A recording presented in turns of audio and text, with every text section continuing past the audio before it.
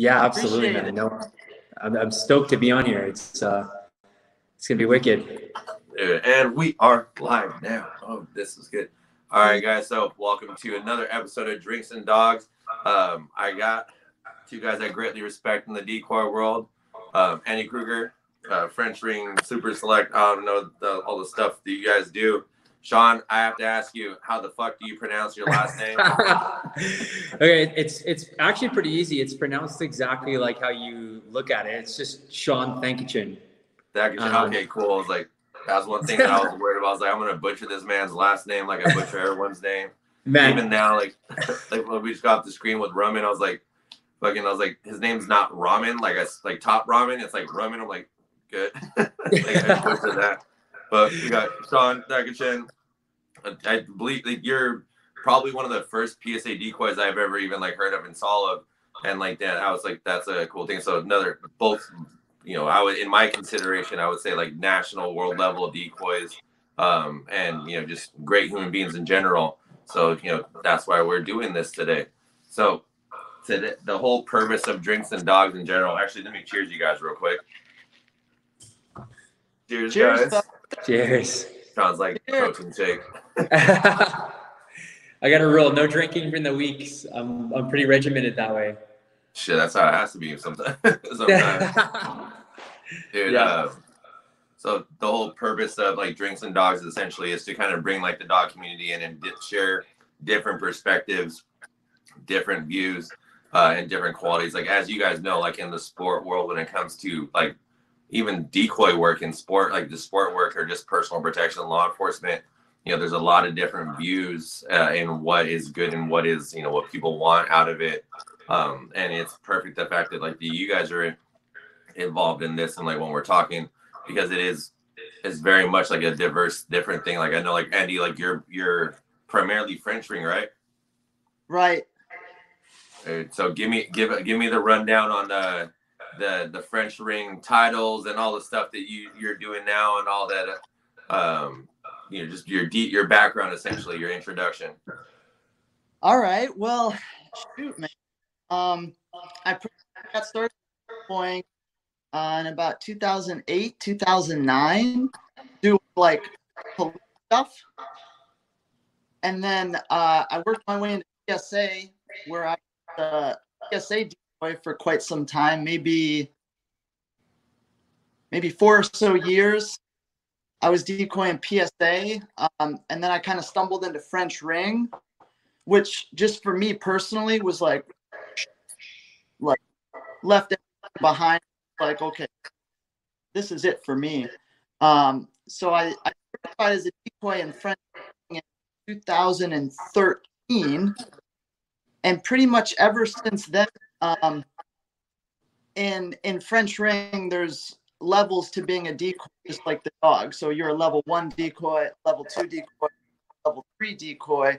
Obviously, level 3 best. Obviously, that's the place that I want to be.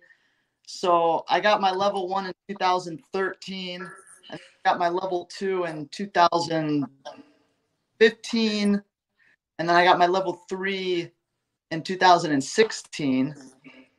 So that was kind of like time, and that's kind of the journey for me.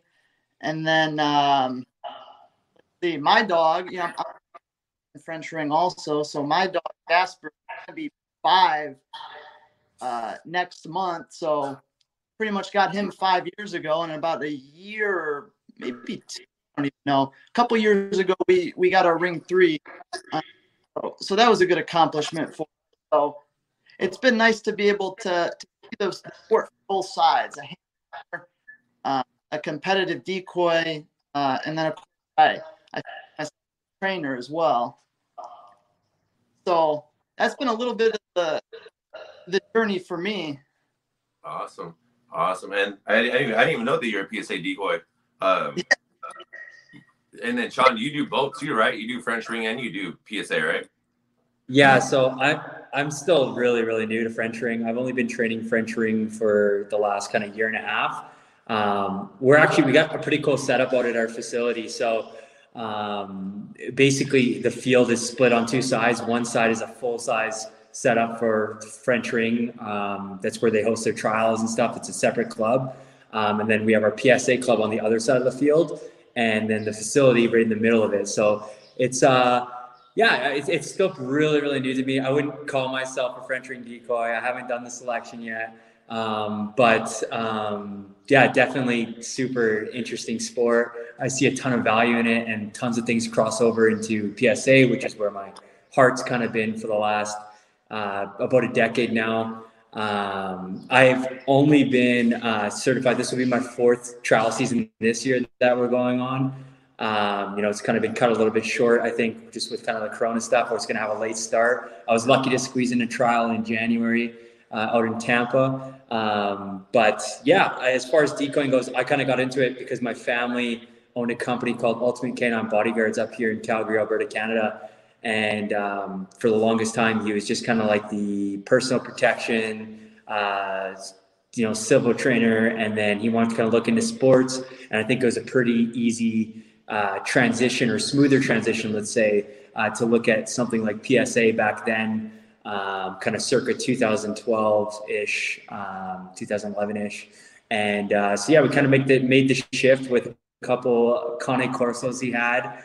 And it's all history from there. I mean, I was lucky to grow up around a dog training facility. My dad had suits. I probably took my first bite around 10 to 12.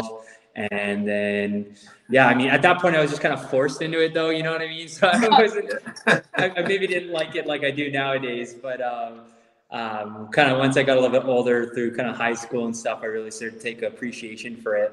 And then, similar story to Andy, once I got my own dog, it kind of changed my world and my perspective on the sport and how competitive I was, especially with kind of my fight career kind of coming to a little bit of a halt after I finished university. And I kind of was looking for something to be super competitive in. And then not only could I do it with my dog, but I could do it on a decoy level and on my own personal level.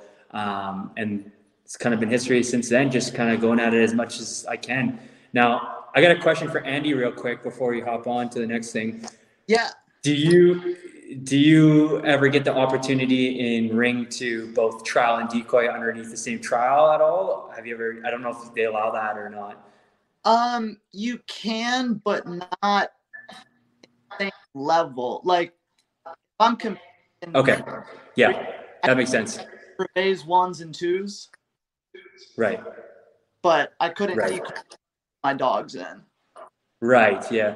Do you like to decoy and trial at the same time? Yeah. Yeah. Okay, cool. It's always different with decoy to decoy. So I just wanted to kind of ask that.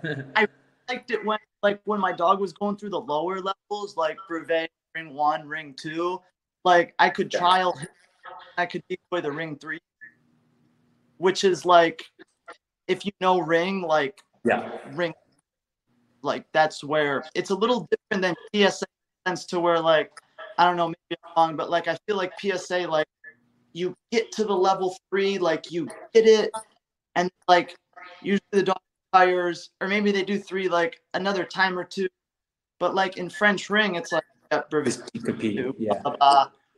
3, okay, now we're actually ready to start the dog. We're ready to start competing. So that's what, like, decoying ring 3, like that's the part about decoying ring, for sure. Ring 3. That's where you play with the big boy. Yeah, 100%. What's your favorite exercise? I like the downfield stuff, dude. I like the face attack. Okay. I like the face attack. Yeah, face attack, dude. A really, really good decoy would probably be like, oh, I like the basket. The basket? I want the downfield. Yeah, fun. That's cool. Respect that. That was actually like my first like approach to ring. Like, it was years back. I think it was like almost like 8 years ago. First time I put on the suit, it's like, all right, it's a ring dog. It's like, just pivot, use the pivot, like we use like a little barrel, put it in front of it. Right. He's like, all right, just learn how to scoop and move. He's like, you can find, you're good. Was not good my first fucking. I I got laid the fuck out. Like it was not like literally on my face. I'm like, oh, okay, cool. Like, well, that wasn't not. I like it, but like, yeah. Funny story, actually. Oh, yeah, that's What's just up? fucking. you guys.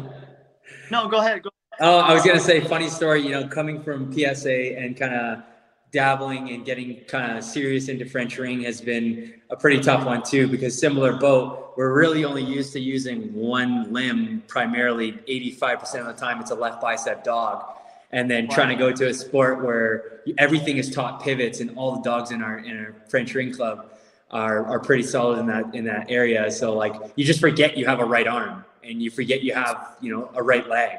And even when you think you move it all the way for like an esquive, you're like, oh, the dog will bite me in the chest too. So it's just so different. But yeah, that's what I think about ring, man. It's a little bit more like a good dog will bite you anywhere. They'll bite you here, they'll bite you here, they'll bite anywhere. When I was going from PSA over ring, like in PSA, it's always and like your stick is right here, and like I got really used to that, like muscle memory. But then in ring, you're down big time in the dog. Mm-hmm. Totally. I was doing both PSA and ring for maybe like a year. Like when I was doing trialing, decoying for both sports. So it was like kind of weird having to like, but like I said, after a little while, French ring was just kind of like, you're coming this way. Yeah. Went all in on it. Yeah, that's the hard thing that I've seen like in transition, because before, let's say like 15 years ago when I started doing helper work in Schutzen, I started there and then went into like suit work and like just transitioning through just different movements and understanding of like what the goals are in between each individual, sports. Like that was like one of like the hardest things, like that, like just switching like behavioral patterns. Like I use the analogy, like when I was a boxer, you use a wide stance, your hands are out, like, your feet are out, like your hands are up. Like I use a Philly shell.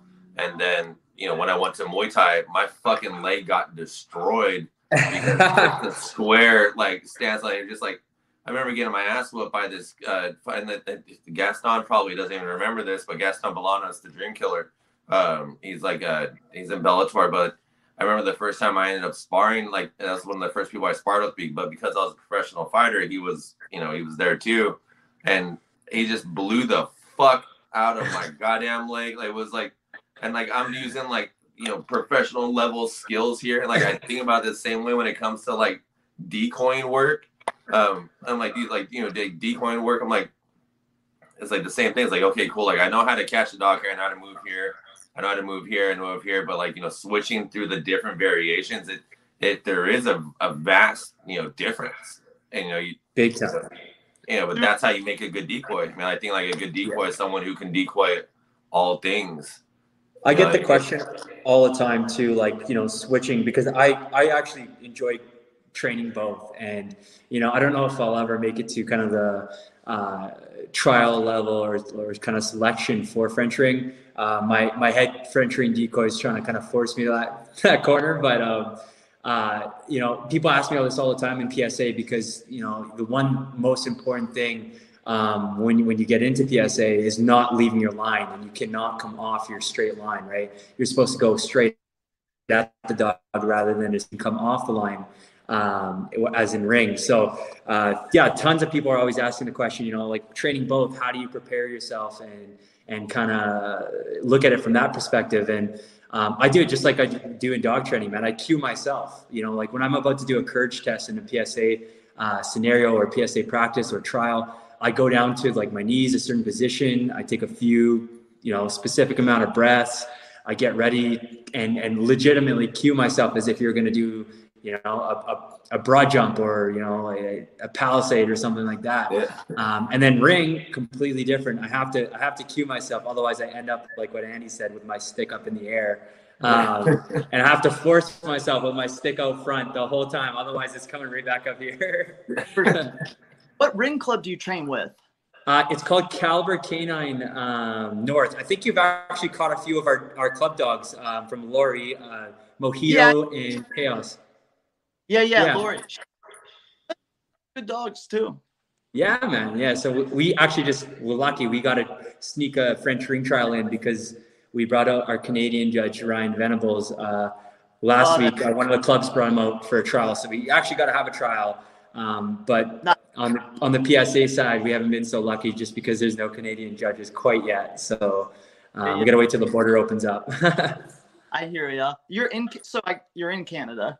Yeah, on the west side. So in Calgary, Alberta. Okay, nice.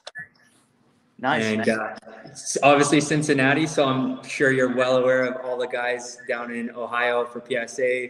Joe Parks. Yeah, I'll tell you what. Parks has a heart of gold. That guy is awesome. Absolutely. He's a good guy.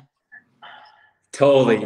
And all of his club members, Kyle, Kelsey, Murphy, all of them, they're all like, top stuff. Yeah. Dude, Kyle's the dancing decoy, right?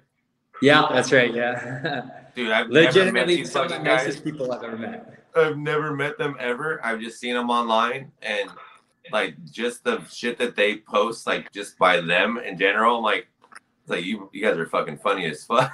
Like, I totally. need to hang out and like actually have a drink with you guys because like you guys are work your dogs just because like you guys are just like funny as shit. Like that's just fucking cool.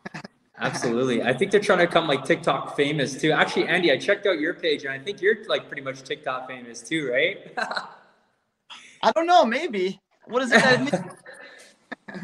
What did you so our producer for the documentary that we have, he's TikTok famous, quote unquote. But did you know that you can actually monetize that shit? Like you can actually get like if you go on TikTok and if you have like I think like over 100K followers, like people can pay you to be live. No way. I'm sure. I know I don't use TikTok like you're supposed to use it at all. I pretty much just like grab songs out of there and like put them in my bite words. But like it's still fun. I know I'm not using it right, but I like the way I use it. I'm like I don't use it at all. I just use it to creep other people's videos. I'm one of those people, but no, I mean if you're going with it, you might as well go all the way in, right? Right? I mean shit. I mean that's what we do with the dog training stuff, so that's right. 100%. So obviously like we know like the sports that you guys are all training in and like and going into the stuff that you do. Do you guys ever feel like there's a difference between training like the sport work that you guys do versus like training like when it comes to like law enforcement or working with like quote unquote real dogs, all of those other things? Like do you feel there's a difference between the decoying? Yeah, I mean if first for me, like for French ring, like a police dog is very basic.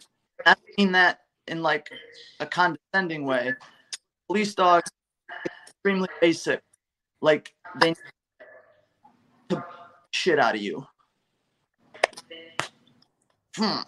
Hard bite, everything else that goes into it, but it's gonna be a treat. French ring, you train your dog, but now your dog has to be a guy that knows how to unravel the training. The decoy is going to analyze your dog and then attempt to pick him apart and not allow him to get bit. Whereas a guy on the street,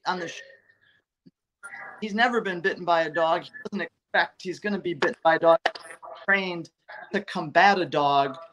So luckily, a police dog, they're going to be a lot more successful with minimal training because, their adversary doesn't have the level that they do.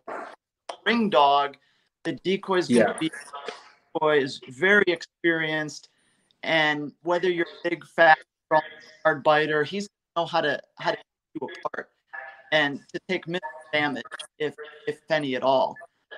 So like, I totally don't mean that in like a condescending way, but like for French ring, at least, the biting behaviors and they're so complicated. It takes so much training. Just a totally different game. I mean, and you can't compare them. I mean, I love both. You know, I love a good police dog. I like working with them sometimes, but for me, that's the difference.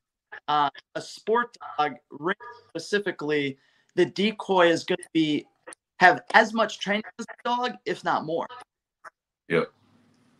Yeah, and see in PSA, there's a ton of of teams that are in service right now that are still super successful because of the actual sport itself and the actual mechanics they're looking for, where a lot of police dog training kind of boils right back to, right? I mean, even going right down to Jerry and all of his foundation, where it comes from too, and where it's kind of directed to.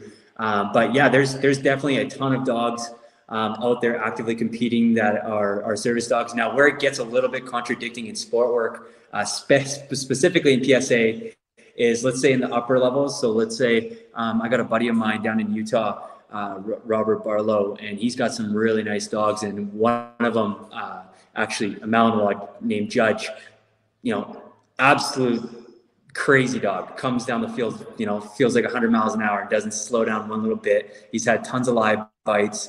But he's now in the ones, and there's gunfire in the obedience. So to me, this type of stuff is now a little bit contradicting to what he's supposed to do at work, and it gets a little bit difficult up there. But it's not to say that people can't be successful with it, and the training isn't too far off. It's just one step farther with some of the environmentals and the level of obedience when it comes to having a suited decoy out there on the field. But the actual mechanics and what you're looking for in the bite is pretty similar. And that's I think that's why it's important that law enforcement agents, other agencies, the alphabet boys and everything like that. I think it's really important that they do acquire decoys like yourselves, people out there who are going to, you're going to be, when you're tactically in the aspect of knowing how to fight the dog, and the dog knows how to fight you, when to reward, when not to reward, what to build on there. Because a lot of times, especially over here, since with all this other stuff, budgets are cut, and a lot of guys are just hopped in the suit and just getting bulldozed by dogs, and they're not teaching anything. Similar to what Yanni was saying, but if you have decoys who are very good and talented, like yourselves, they know the dog starts to equip better. So it's it's like training different training partners.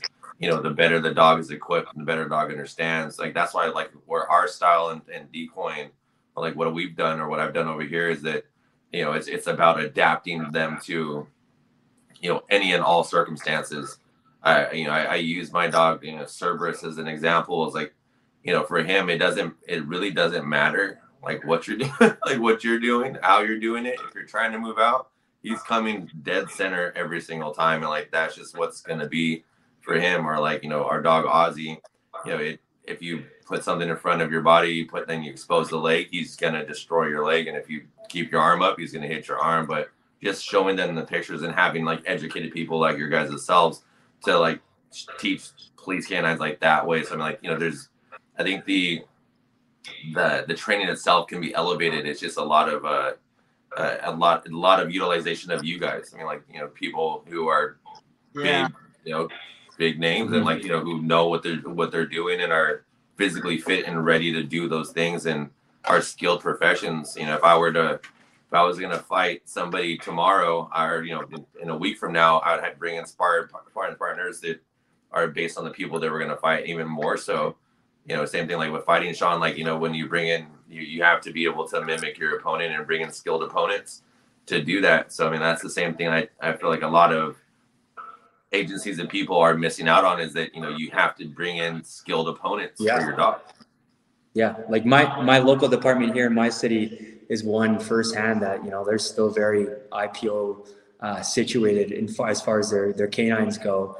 And, you know, you go and watch one of their trials or their competitions that they host, and it's, you know, I don't want to be condescending, but it's not really the caliber where it could be when you look down south and you see all these other departments, you know, diversifying and looking for other trainers that are, you know, heavily involved in, you know, some of these sports, specifically like PSA, let's say, you know, and it can only better the dog. Everyone, I think, can pretty much teach a dog how to bite. It's just being able to shape those behaviors under different environmentals, which is going to change the ball game from scenario to scenario, you know. And then, of course, making sure the dog can out. I think that's kind of, you know, a routine thing with police. So, yeah. Man, you know what the tricky thing is for cops and different agents? Like, they're first, like their job is to be a cop, but then they all have to be a dog trainer or like a handler. So like they can't, like me, I can wake up and all day, every day, do dogs, do train, fully immersed. But, you know, a police department, they have, you know, limited time, limited resources. They got, you know, their dog bite, their dog go, they're like, does it. They're not dog trainers, you know, they have families, they have a stressful job. They're like, dude, what do I care about your, oh, he's biting this arm, he's biting this arm. Yeah. Let's just get the job done. And like the biggest difference between a police dog and a sport dog is for points. A sport dog is to via points. So like if a police dog gets off by the guy that he's trying to fight and the guy grabs something and he holds the dog off for, I don't know, like 30 seconds, you know, a good bit of time, and then the dog eventually bites him, holds it down, cops come get him, that dog gets a party. They're like, hell yeah, he fought through all that, he finally got the guy, like, hell yeah, like, what a good dog. And or if my dog gets held off for several seconds, rude, I'm like, dude, you suck, like, you're not eating. It's a huge fail for the dog. Where it's like a police dog, it doesn't matter. What does it matter if a police dog takes 10 seconds to ultimately bite or do something? It doesn't matter. He did his job. It's a job. A ring dog, you fail for sale. Yeah. Yeah. We even teach like a lot of we even teach like a lot of like the like even now, like I mean, like the stuff that we worked with some of like the agencies like, well, a few years back, you know, we use a lot of breaker bar stuff when it comes to like outing. Like it's just literally just, you know, popped out. Like, you know, we do it that way. We don't even like out. It's just literally just breaker bar. Right. I feel like for police dog, like that's kind of the move. It's like, yes, the norm. Well, like, what do you? If you're a cop with a dog, he bites you, you get him off. Like, why do you have to reinvent everything that you do to like get this out? You know, maybe not even that into it in the first place. Like, just bar out, get them off. What are you talking about? What are you talking about going to the seminar in France? Yeah. Dude, that's that's why I think. Are you guys familiar with high risk deployment HRD, the HRD guys? I've seen some of the stuff. I'm not. I'm super familiar. So it's Ted Summers, who's also a PSA decoy. Alicia Ray. I've never met him. Eric Stambro, Shaun Thankachen, and like Falco decoy. Like there's like a laundry list of like high qualified decoys. But the cool thing that I really like that, and like this is where I really like what they're doing, is that they're bringing in these very high. Jason Davis is a Frenchman decoy. They're bringing in like a lot of pretty high level decoys, and they're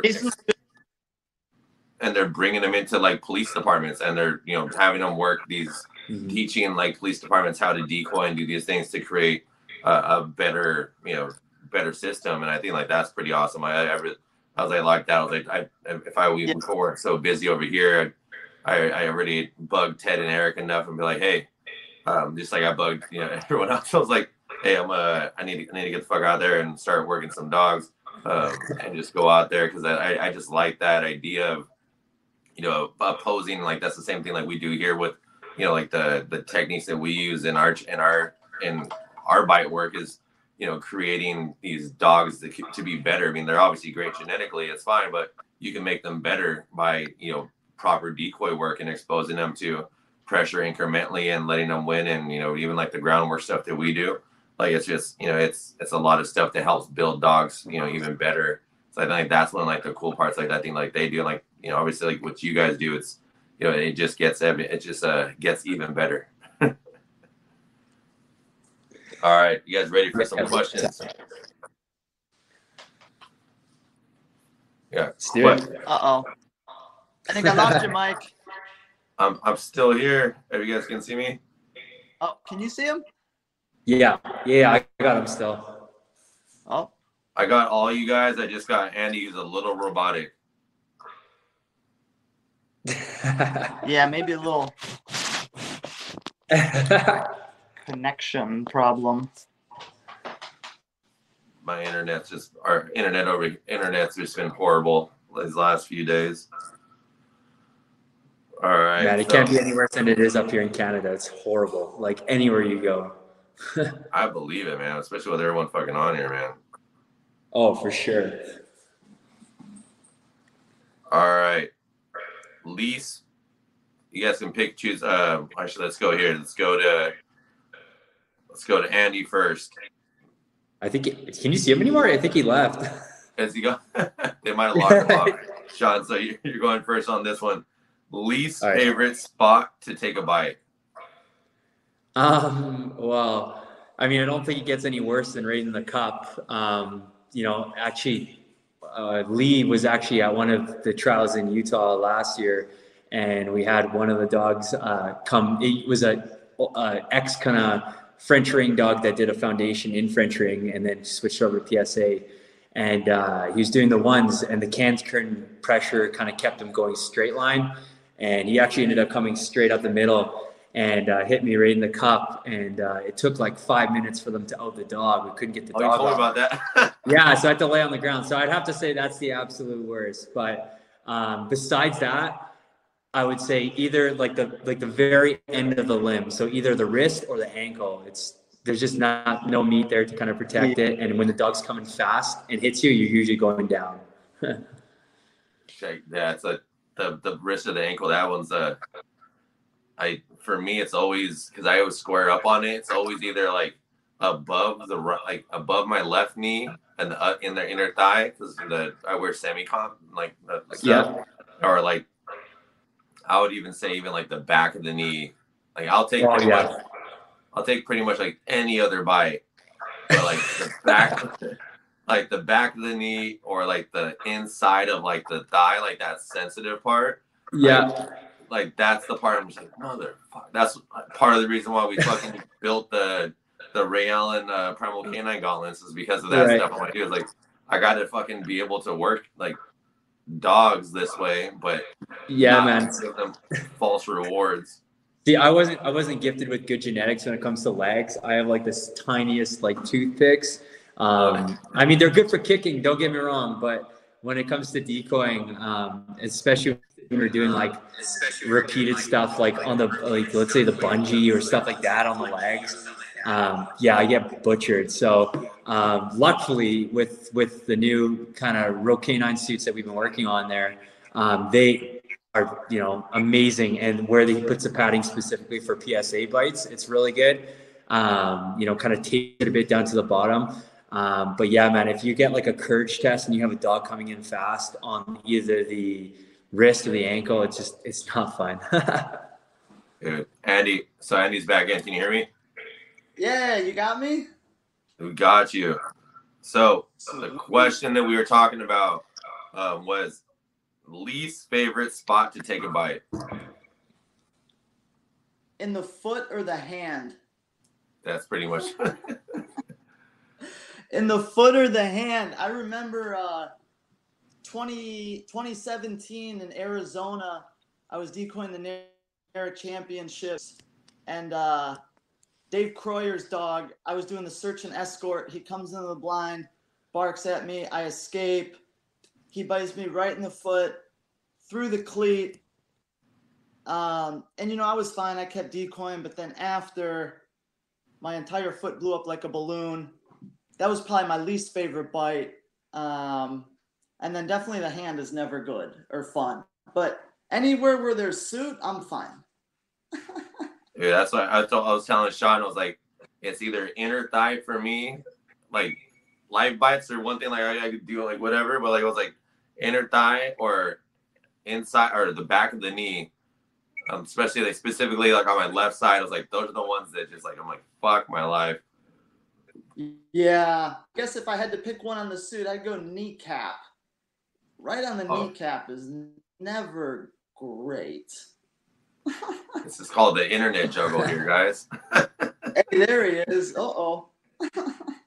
we're in 3 different states, or now Shaun's in a different country, so running the gate, running the gauntlet here. I didn't realize he was from Canada. It's and the biting, especially becoming a decoy. We got you back.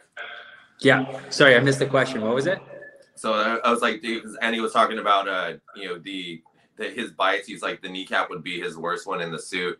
That's why my left knee clicks all the time, because Ozzy decided he's gonna break it and caught me on a fend off, and he won. So yeah. See, for the knees, I don't mind it too much. I tore a knee back when I was fighting, and so it was definitely gets sore and tender after. But on the bite, for some reason, I don't really ever.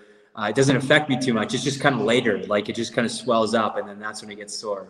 But like I said, my legs, my calves are pretty much non-existent, and my ankles are tiny. So if like you get a big hard biting dog like Ozzy, I'm gonna get destroyed on the ankle. he's a fucking asshole too. That fucking dog he's gotten so much more powerful through shelter in place. It's been ridiculous.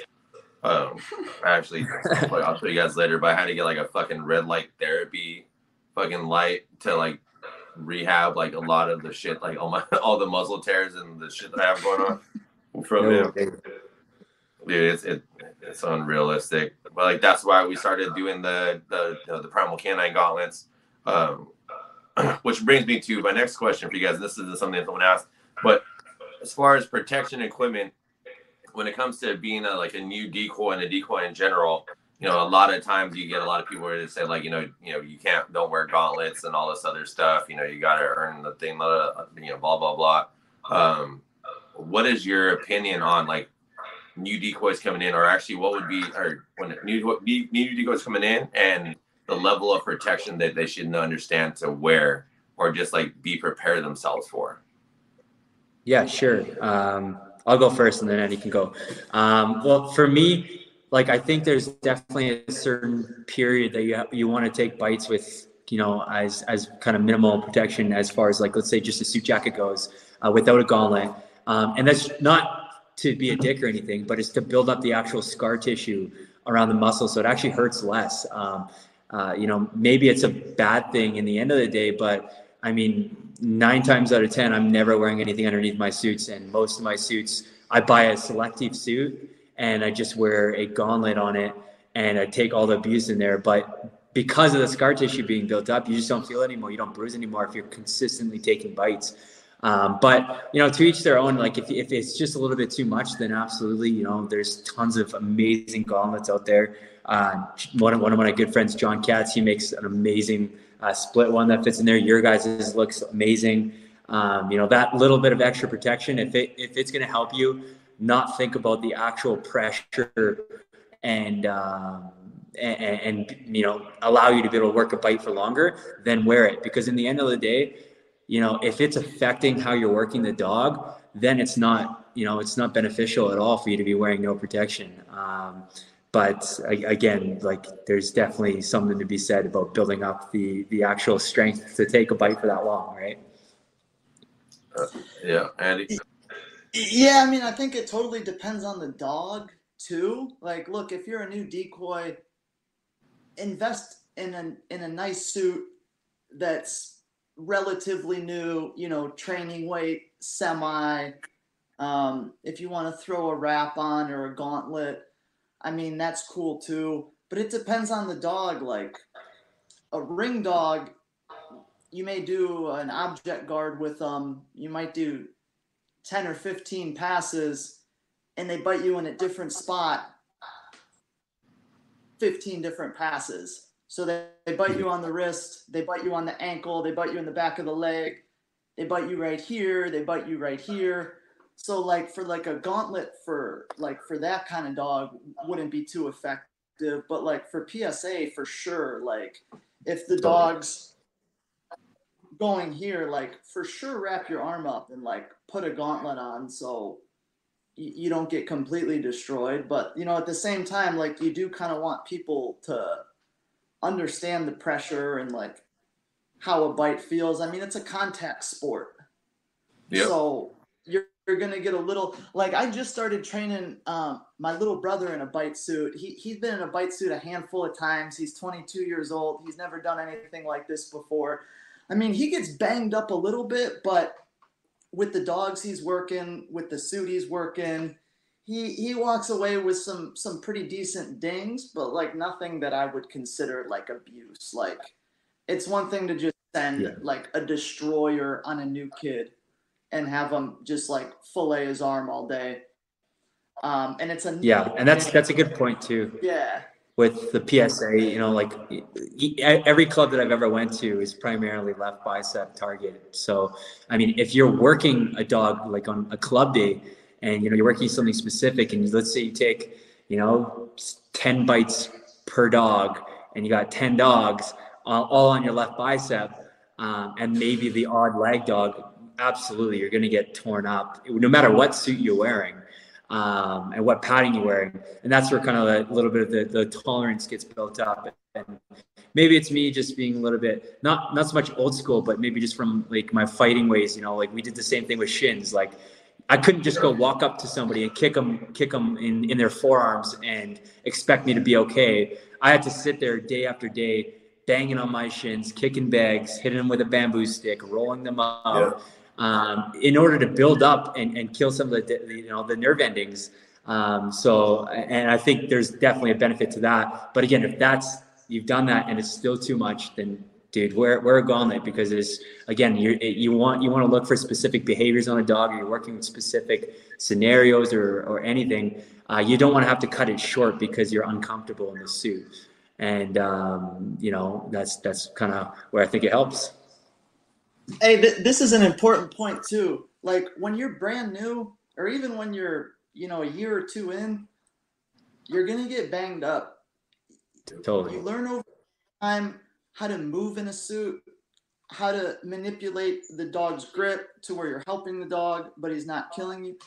But like a new guy that just goes there and puts his arm out and gets banged by the dog, like it's, for me, like it's gonna take years to understand how to manipulate the dog's weight and their grip in a way where you're just not getting like absolutely teed off on, which is like a great way to put it. Like if you put a new guy in a suit, send the dog, and are just like, okay, work him. Like the dog's just gonna tee off on the guy. So like suits, gauntlets, blah, blah, blah. Like, yeah, for sure, protect yourself. But like you just have to learn how to work with the dog and not get banged. Big time. And I think the proper fitted suit, I mean, I know it's hard being a new decoy, and usually you're giving you're using a hand-me-down, or, you know, you find a cheap used suit and going from there. But, you know, as far as, let's say, upper body dogs go, it's not so much, you know, if you have a suit that's properly fitted to you, and, you know, it's not from a manufacturer that, you know, prefers to put slack in there, I know that's kind of a beneficial thing for French ring. But if, you know, like I like my suits fitted as tight to my arm as possible. And the reason being is it's not so much the full mouth bite that hurts. It's the last pinch, right? So I think there's definitely something to be said about having something that's properly fitted. And if you got to wear something under it to make it a little bit better fitting, then, you know, that's definitely what you got to do. That's what. Yeah, that's the difference. Oh, sorry, Mike. That's the difference between one of them, between ring and PSA, because most PSA dogs are going to bite a limb, like an arm or Yeah. a leg, where no matter what your suit's like, the dog can kind of get Totally. their mouth Full around mouth. it. But in ring, it's actually illegal to have a super fitted tight suit. There has to be a certain amount of bite depth, because if you have a skin tight suit on and the dog blasts you in the chest and they can't get a grip and they fall off, well, like, it's kind of cheating and it's kind of dangerous to the dog to not have a certain amount of bite surface. So I don't like a big baggy suit. No. But there definitely has to be a little bit of room in there if they grab you like in a weird spot. Yeah, that's totally. interesting. That's definitely like one of the, like, that's one of like the cooler parts I think I've liked about ring is the fact it's that, but I didn't know like the whole like baggy suit thing. Yeah. Dude, a judge, when you walk onto the field to decoy, the judge is going to check your baton to make sure it's legit, which I could explain the details of that. And he's going to check your suit. The judge will literally pat you down. They'll check your knees. Like, you can't have on some like wonky knee brace with like metal and shit in it. Like, you'll break a dog's tooth. So he'll like pat you down and he'll check your suit. And I've even seen some judges be like, you can't wear that suit. Oh shit. So it like depends on it's a big thing. You know, That's the great. local club trial, it might not be as big of a deal, but for a big trial, like you better come correct. Like, there's a whole list of rules for the decoy and just their suit and like their batons. Like, they come out with like a baton that's not split right or it's not sanded down. It can cut the dog's face. Like, you're out of here. You can't use that. It's definitely one thing that I appreciate for ring. You know, there's a few small things that they really take and hold the decoys to a specific standard for, and one of them being the stick work. And you know, again, coming from, you know, a sport where we have the stick up and we don't really use it that much aside from our allotted, you know, 3 stick hits nowadays. It's kind of something that not so much gets overlooked, but people just don't pay as much attention to. And it wasn't until I started training French ring and saw how much work actually goes into, you know, making sure your sticks are not only appropriate for you, but also for the dogs that you're working. And that's not saying that not everybody does that in PSA, but there's definitely been a few trials that I've been to that I come and the thing is like a bat, right? And you know, it's I don't think that would pass in a French ring trial at all. That's for sure. Yeah, dude, the baton is everything. Like, the stick work is everything. Like, I feel in PSA, like, it's almost secondary. Like, if a dog's afraid of a stick in PSA, you're like, okay, bye-bye, thank you for coming. Like, it's not even a thing. But like in ring, a really high-level decoy, the best dogs will fuck them up with the stick. Are we allowed to swear on here? Yeah, we can swear. We can fuck shit.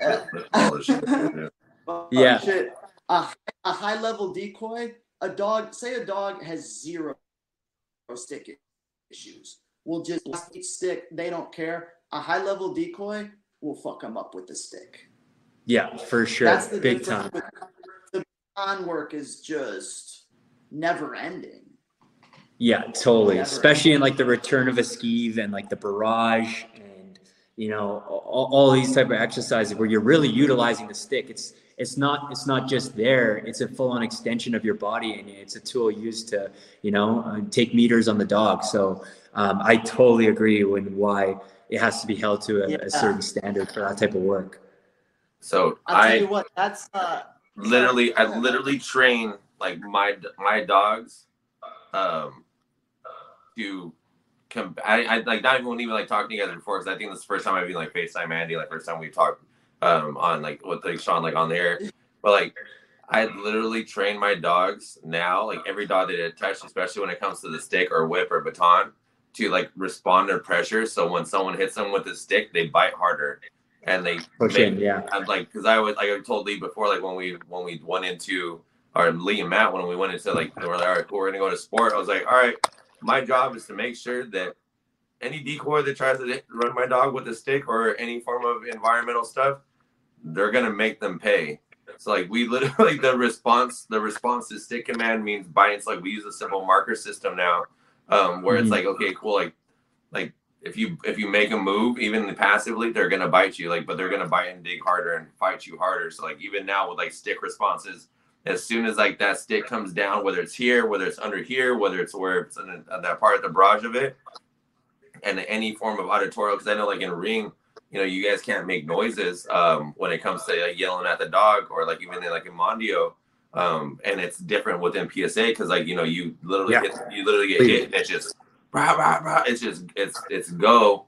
So we've literally been training for the last few years, just been like, all right, cool. Anytime any noise, any stick hit, any form of barrage in front of them, like I just want big time. You and you know, there's a lot of people who are coming out and stuff and really teaching that, like, you know, a lot of pushing in with the stick hits, yelling too. I'm not like the loudest guy when it comes to yelling. I'm always like running out of breath. So, but you know, a big thing that, you know, in that sense is what gets a lot of dogs, I find. And it's not so much about being able to use the stick as much as you can use it in French ring, but just the presence of walking out. Like, let's say you have a handler attack scenario where you come out of a blind at the dog that's, you know, unaware that you're back there. But when you come out, you know, you'll get some guys who just come out and their stick's just down here, bright kind of thing, you know, hand down. But man, you come out there like full on pressure, like arms up, you're staring down at the dog. You know, it's the presence that gets the dog, right? Yep. It's not necessarily the stick. And I think that's a big difference where, you know, again, in a sport where you're allowed to use a stick, but you have a limit, you're super limited in what you can do with the stick. And of course, again, the proper presentation still has to be there. So, yeah, definitely. It's super interesting. And speaking on presence too, like I worked a dog just today, like literally before, well, I had one point before you guys, but worked a dog today who had worked differently. And I worked her, this Adogo, I worked her in prey. And then as soon as the presentation, like of just my presentation of just turning my shoulder and like going down this way with it was a whip too. I hit the floor, the dog immediately, boom, away. And it's just the presence that was presented, like just me being there. Yeah. The dog had worked beforehand, and I was 5 feet away from the dog, and the dog decided to go back. But the dog had worked beforehand with another company that was actually pretty deep. It's pretty good. And the dog was just like, the fuck? Like, big time.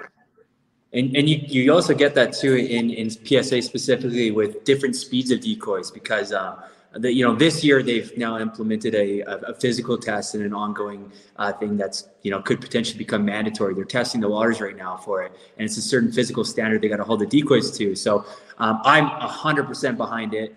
But with that being said, for let's say the courage test specifically, where you have a certain distance you got to run at the dog, you know, you might have some decoy who's you know, quite a bit bigger than the other decoy. He's going to move a little bit slower. And then you have some guy who's like lightning fast, you know, and that's where I get tossed on the courage test a lot. And I see a lot of dogs, you know, great dogs, you know, miscalculate timing just because they're not used to the speed. And, you know, I'm not super fast, let's say, when I go off the line, but, you know, from playing football and Muay Thai and sprints, when I go on a straight line, I'm running at that dog full pressure as fast as I can.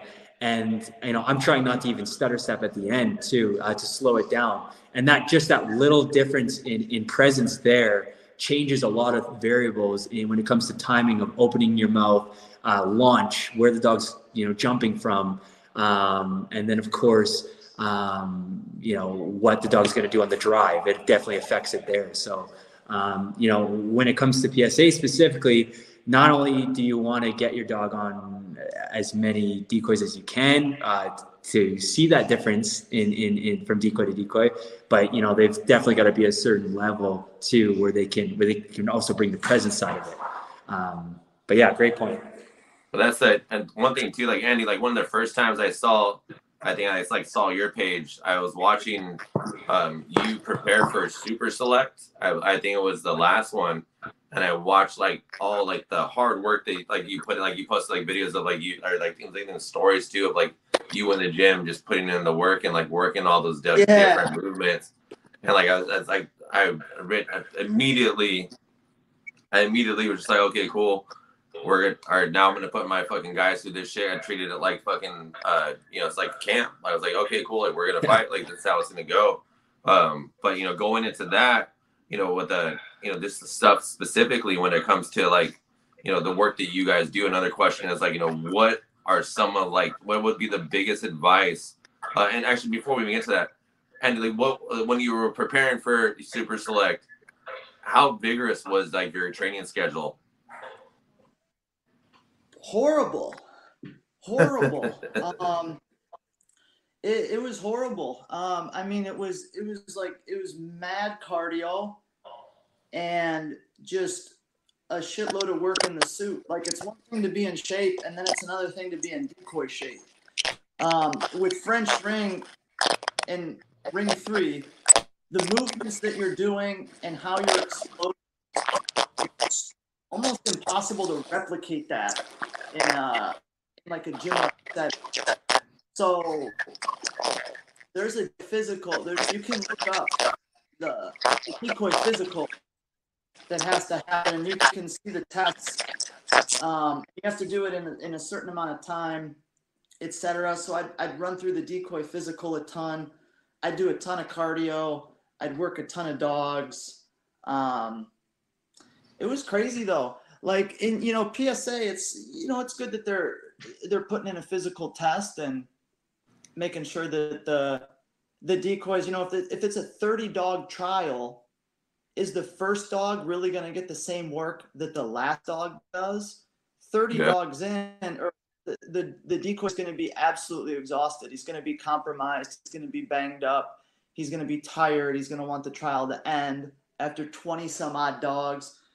So you really have to be like more ready up here than physically. Like, the thing with PSA, PSA, they judge the grip, right? Like full grip is what they want. And that's also because, minus the fend off, like you're giving them the grip. I mean, you're basically just charging at them like this. You're giving them the grip. In French ring, in level 3, you're not getting a full grip on me. You know what I mean? You're not getting a full grip on me. Are you shitting me?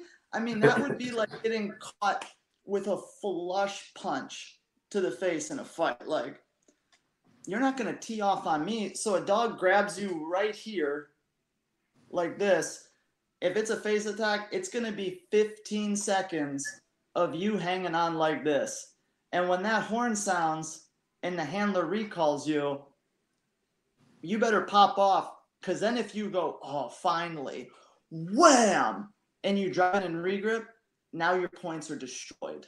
Now you're slowed out by tons. So, like the good decoys, dude, like a decoy like, Axel Valan, the best decoy in the world, bro, he's not getting banged up. He's not getting banged up in trials. Maybe here or there. He's not getting banged up, dude. He's working these dogs.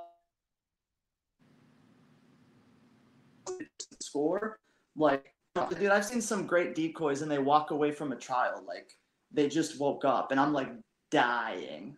I'm like, I just look like I've been run through the absolute ringer. And it's just technique. Like, I've been in better shape than a lot of guys that I've decoyed with, and I've been more tired at the end than they were. It's just straight technique. It is that's why I fell in love with ring, because as a decoy you have the most influence of the outcome. You have the absolute most influence. You could have a dog in ring 3 that goes their whole career and drills guys on face attacks. Their whole career. You think this dog's a monster, he can't be stopped. And then he goes up against one of the best decoys and he gets dealt with on a face attack. And you're like, oh my God, like, I didn't know that was possible. You know, like that's what I like about the technique aspect, is that you could have the best dog in the world and he might get dealt with by the best decoy. He's not scared of a stick. He's not scared of pressure. He's not worried about anything the decoy is going to do, but you tank his points and you pick him apart. That's what I really, really love about ring. I think like that's like one of like that's why I like the aspect of ring where it's a combative sport, but you know, obviously safely done.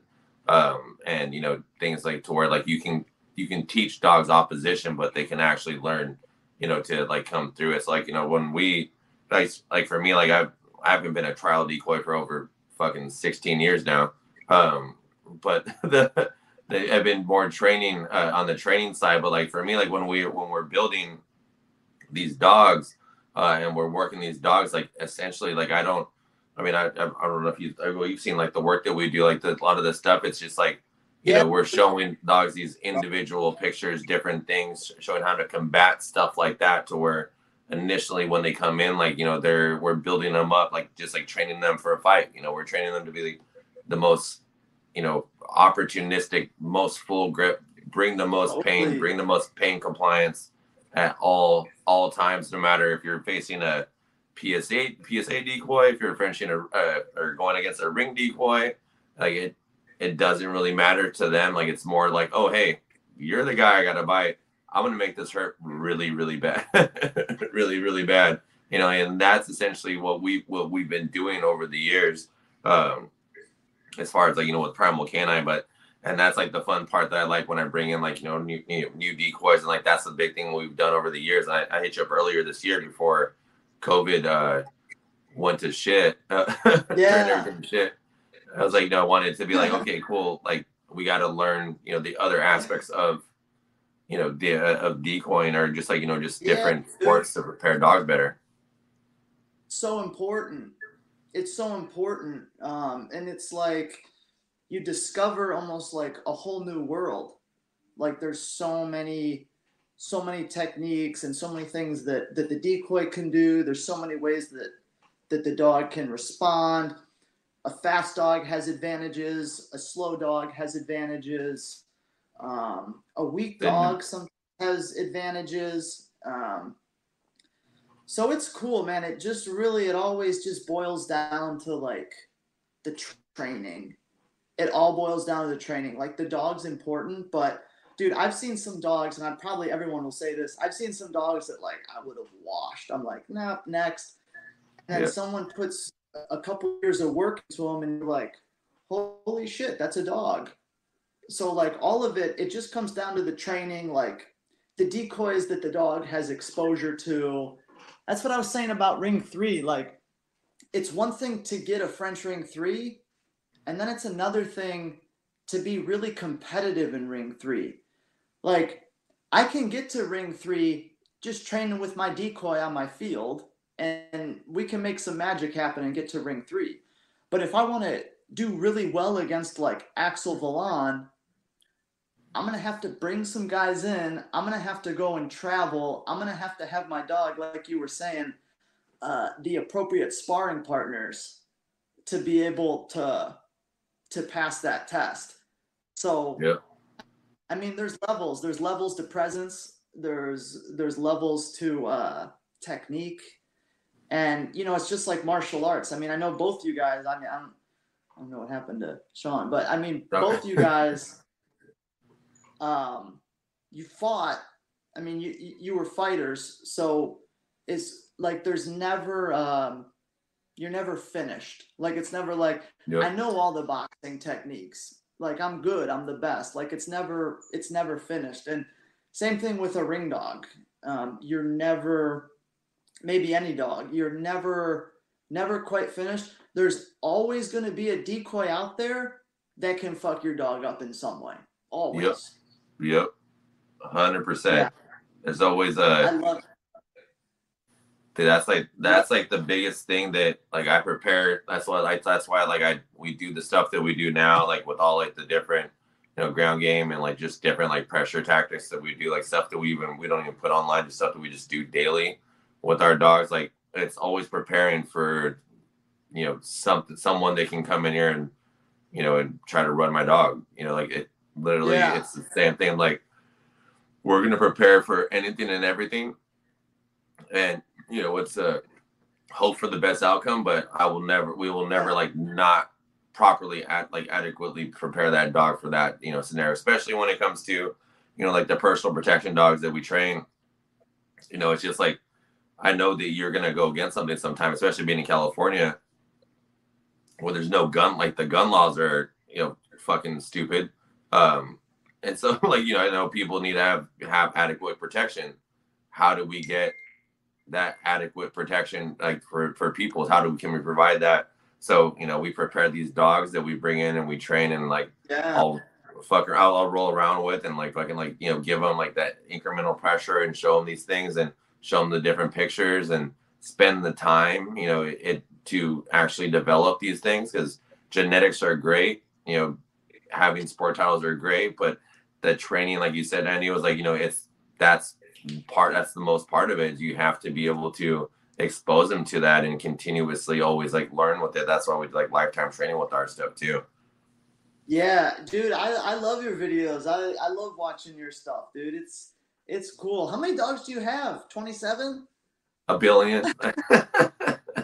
No, as far as like client dogs, I mean, your dogs, like your personal dogs. Oh, personal. Let's see. We have, well, Aaron's dog is Aussie. I don't touch him because he's destroyed me multiple times. I legit, and I was gonna text Jake Scott this. I don't know if you know him, he's a monitor decoy, but he fucked my hip up, dude. What's up, Jake? He destroyed my fucking hip, like literally the other day. Like I'm walking funny for like 3 days. Like we did muscle work with him, so I do this like exercise where I just pace back.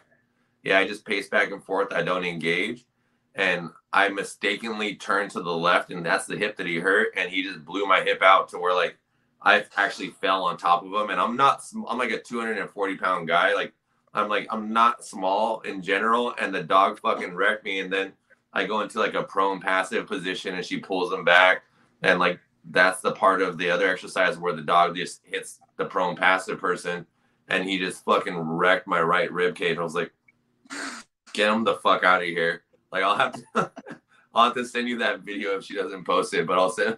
Girl's dog. What'd you say? That's your girl's dog. That's your girl's dog. Yeah, that's Ozzy. That's fucking the monster. But yeah, dude, like he's complete for that one.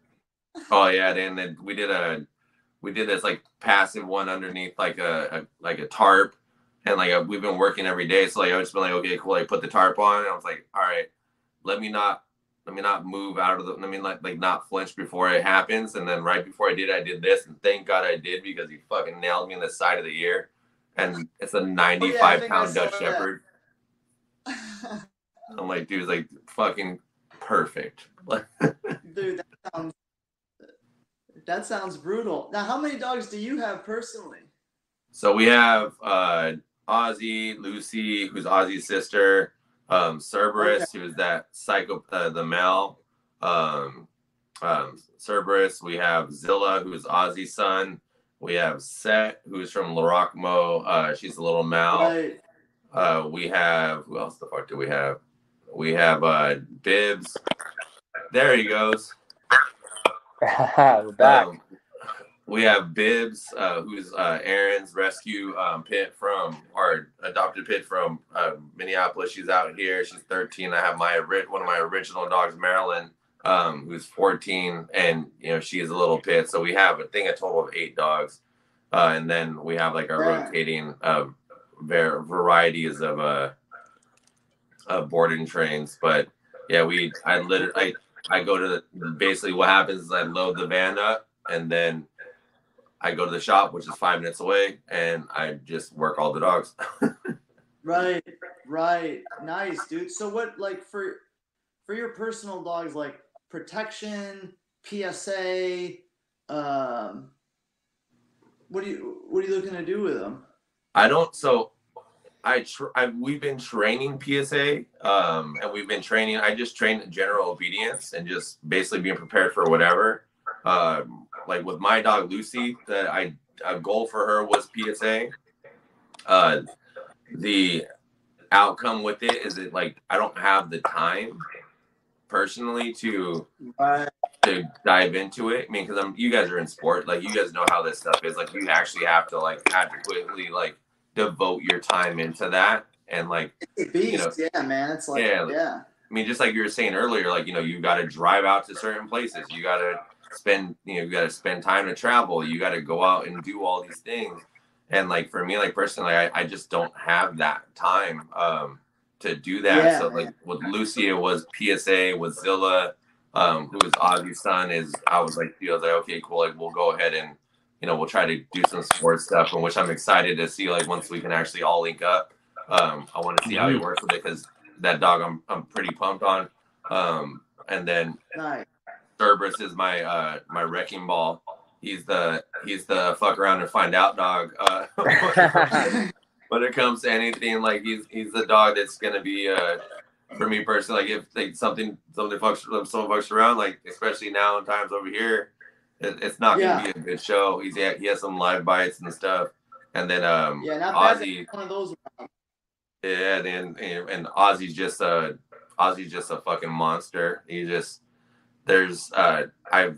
I can honestly say throughout the country, like now, like working with different law enforcement agencies, DODs, and like sports and all the other stuff, that's by far one of like the hardest biting dog I've ever been bit by. He's broken suits in days. He's ripped through things. He's a wrecking ball, and Aaron has no aspirations of doing sports, so he's a straight personal protection monster. So you see, if you're in Gilroy and there's a Dutch Shepherd and a tall blonde white girl out there, that would be not one I would test. Because chances are you're gonna break your fucking arm. Yeah, dude, I love it. They look good, man. Yeah. They look like some shit, man. They look good. Yeah, that's what I want to get. That's why I was like, I need to either drive out to you guys, or you guys got to come down here. But I gotta get my top level decoy friends out here working these dogs. That'd be cool, man. That'd be cool. Well, I'll definitely, if it's leg stuff, I gotta get you guys those Ray Allen gauntlets. I was down for it. So yeah, those look super cool, dude. Dude, the leather on the leg helps so much. Like it's been crazy for me and with mobility too. So cool. So there's a question we have here, and this is something that's for you guys because you guys are all nationally level, world level decoys. Biggest piece of advice to an aspiring national level decoy. Biggest piece of advice, standard answer. Find a great club that you can go out and train with. Find a great mentor. That stuff's important. Aspiring, like you have to go all in on it. Like you really have to go all in, because if you just want to dabble and like get in the suit and catch some dogs, like that's totally cool. Like there's a place for that. But if you're if you want to be at the absolute top level, it's all that you have to do. Like quit your job, you need to get the most information in from morning till night. You need to know it's going to be a several year process at a minimum. But you should just be completely immersing yourself. And you have to research, like this is what I would tell you. Go look at all the French ring champions. Go look at all the handlers and all the trainers that have won the championship of France, and like watch their stuff. Like watch how they handle dogs. Watch how they train dogs. You just gotta. I think you just really have to like put yourself in it, and don't have a backup plan. Like, well, if this decoy thing doesn't work out, like I could like deliver pizzas. Like you're screwed. Like there can't be any backup plan. It has to be immerse yourself in this, go completely forward, know you're going to be there, or, I mean, you're just kind of one of the guys. If burn not, the ships. That's the that's the always thing. Burn the ships. No way to leave. Yeah. Shaun. yeah, When you're surrounded around people, like who have been doing it longer than you have, and who have made national select decoy, don't be afraid to ask questions. Obviously you got to put in your work and your time. That's first and foremost. But constructive criticism, just as long as your ego's not in the way, is always the best thing anybody can give to you, because it's only going to help you get better, right? And there's a lot of things specifically as a decoy you don't realize you're doing until somebody points it out or shows you on video. Record everything, ask as many questions as you can, ask where you can improve, ask what happened there, especially in your first few trials, and even as you get further in, like one of my biggest mentors, I ask him all the time. We were in a trial in Florida, and I asked him, okay, man, how did it look? Was there anything I could improve? And I was just kind of taking a little bit of a step with my right foot off the line, and he told me, and I watched the video and I saw it. So what I do, I go right back to practicing staying on the line. And you got to always make sure you're on top of these type of things, because like anything, habits build and you forget about it, right? So you need to always kind of stay grounded in that sense. And then, do you guys, and this is just like a personal question for ourselves, do you guys ever find the difference, the difficulty in separating from being a training decoy and a trial decoy? There's a big difference. I'll tell you what, it's extremely rare to find someone who's an excellent training decoy and then at the same time they're an excellent trial decoy. For French ring, at least. For French ring, I don't know about the other stuff. No, it's the same but thing. It's for sure. It's a unicorn for sure. It's a complete unicorn. Like usually, you're a training decoy or you're a trial decoy. Like there's a lot of trial decoys that aren't worth a shit in training. There's a lot of training decoys that aren't worth a shit in trial. It's just two completely different things. It's like being a master electrician and woodworker. Yeah. I mean, it's just two completely different things. But I mean, they do exist. They exist for sure. But just a completely different animal. It's hard too for I think the majority and then the masses of people out there to kind of quickly shut off that switch sometimes, right? So like let's say in PSA, I think the biggest kind of arguing thing that happens with being a trial decoy and a training decoy is, let's say you do put the pressure on a dog and the dog does shut down. Well, in trial, the first thing you would do is, chase that dog back to the vehicle kind of thing. But in training, you're going to do the complete opposite. You're going to step back. You're going to go into a prey bite and try to, build confidence in the dog. And you see it happen lots. And it's, it's a switch that's hard to shut off sometimes. You know what I mean? And you got to do whatever you can to find those who are great at training, not only to build your program, but then you have to find those who are really good at trialing to make sure your dog can still handle that timing, pressure, and everything that comes with being a trial decoy. So Andy definitely hit it on top of the head with it being rare to find both. Yeah, that's one of the biggest things, like one of like the bigger like pet peeves that like I've had. It's like there's, and within like in decoying is that decoying is not decoying. Decoying is a variety of different things, just as in dog training, there's a variety of different things. There's different applications, different understands of reading body language, understanding how to develop and build and then put them on the field to face, guys like you guys, or, just like, it's just something different. Like, for me, like I'm 100% a training decoy. I honestly don't even think that if I were able to like certify in any form of sport like that, like I don't think that I would be able to switch off. Like I think it would be like, oh, I got to make sure that dog wins. Yeah. Like I got to make sure this dog gets this. or like, you know, just from the years of like building what we've done. Just because like that's just like the natural reflex that I have, like as far as like, okay, cool, I got to build them, and like make sure like they're winning and they're ready for like the real world and all those things. But I mean, like that's something I think like that's super super important for people to understand. So, you know, decoying is not necessarily decoying. It's a variety of different things. You know, you have high level decoys like yourselves. You have training decoys. You have, you know, just in the middle and the grays. I mean, then just in the sport in general, like in sports in general, there's so many different varieties of being a decoy, or well, people will say a helper. I mean, like there's just such a different variety in it. It's not just getting bit by dogs, you know, and doing those things. Like you're not just a dummy in the suit. Like you're a skilled you're a skilled profession. There's also a huge difference in between, you know, different types of training decoys. Let's say, you know, somebody who's used to working like lots of speed and with dogs like Mals and Dutchies and stuff like that.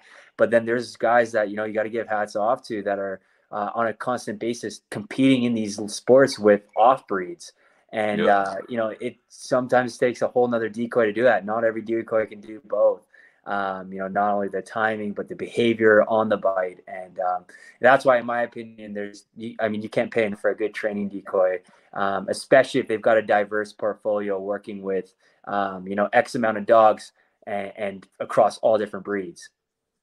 Dude, 100%. I mean, like, that's like our bite night on Wednesdays. I literally, like, I'll have like a pressa, I'll have like a pit mix, we'll have like a Mal, we'll have a Shepherd, we'll have some kelp, we have a Kelpie, we have like, I mean, there's like a variety of different dogs in there, and it's just learning to move with them and, you know, build that confidence throughout the time. So I mean, like that's, you know, that's one of the bigger things, like, you know, the understanding of just learning how to train with the dog and creating that individual like understanding of like, okay, cool, like that's how that dog bites and we need them to do this, so how do we do that and build that type of bite that we want this to keep the dog safe, jaw wise, and create the proper behavior, and then, you know, keep the decoy safe as well.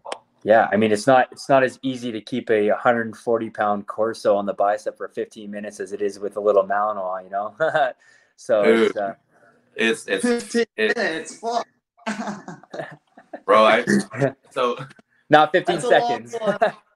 Dude, I fight each dog in my, like, any dog that comes into like it's part of our Parma Canine pack, 10 minutes minimum. Like we're on a bite for 10 minutes minimum. Like it's literally like, okay, cool, we're gonna fight, we're gonna work these intervals, we're gonna bring them into the deep water, make sure they think about, you know, the tactics, because it's the same thing that actually I don't even know if I brought this up, but like when we talk about like fighting, like Shaun, like in the first round, like for me, that first 30 seconds to 1 minute, you know, there's so much level of anxiety and like, you know, you're just rage, like you just want to fight, you want to do this thing, like there's so much unclarity there. So I apply that same thought process when it comes to like dogs when they're fighting. Like immediately that first, and especially with the drive they have, immediately it's just like boom, like they're going, like there's just no clarity, like it's just it's like a big adrenaline dump. It's just an adrenaline dump. They go into it, they're fighting, they're doing this. So we started doing the long fights a few years back. Yeah, I started to be like, okay, cool, let's see what happens after 30 seconds. Let's see what happens after a minute. All right, cool, let's fight for 5. Let's fight for 10. And I mean, with Aaron's dog, I mean, I'll fight that dog for 20 minutes. That dog's not, he's learning how to fight. He's learning how to, you know, move around and do those things. And I've noticed a huge change in grip pressure immediately, tactical fighting advantages when it comes to like their entries and how they react to like pressure, with just fighting them for longer and showing them and marking those things. I mean, it sucks as getting beat up all the time. It sucks for fucking getting mauled for 25 minutes or 15 minutes, but you know, I've noticed the results have changed drastically when it comes to that. You know, and you know, it's been a pretty cool little journey with that. But like the long bites, you know, that's been our jam here. Yeah, totally. And there's, I think you kind of said it properly too, especially in a sport like PSA where there's not necessarily a routine after, let's say, well, the 2 is still somewhat patternized, but the 3 is absolutely pattern. You have nothing to kind of expect there.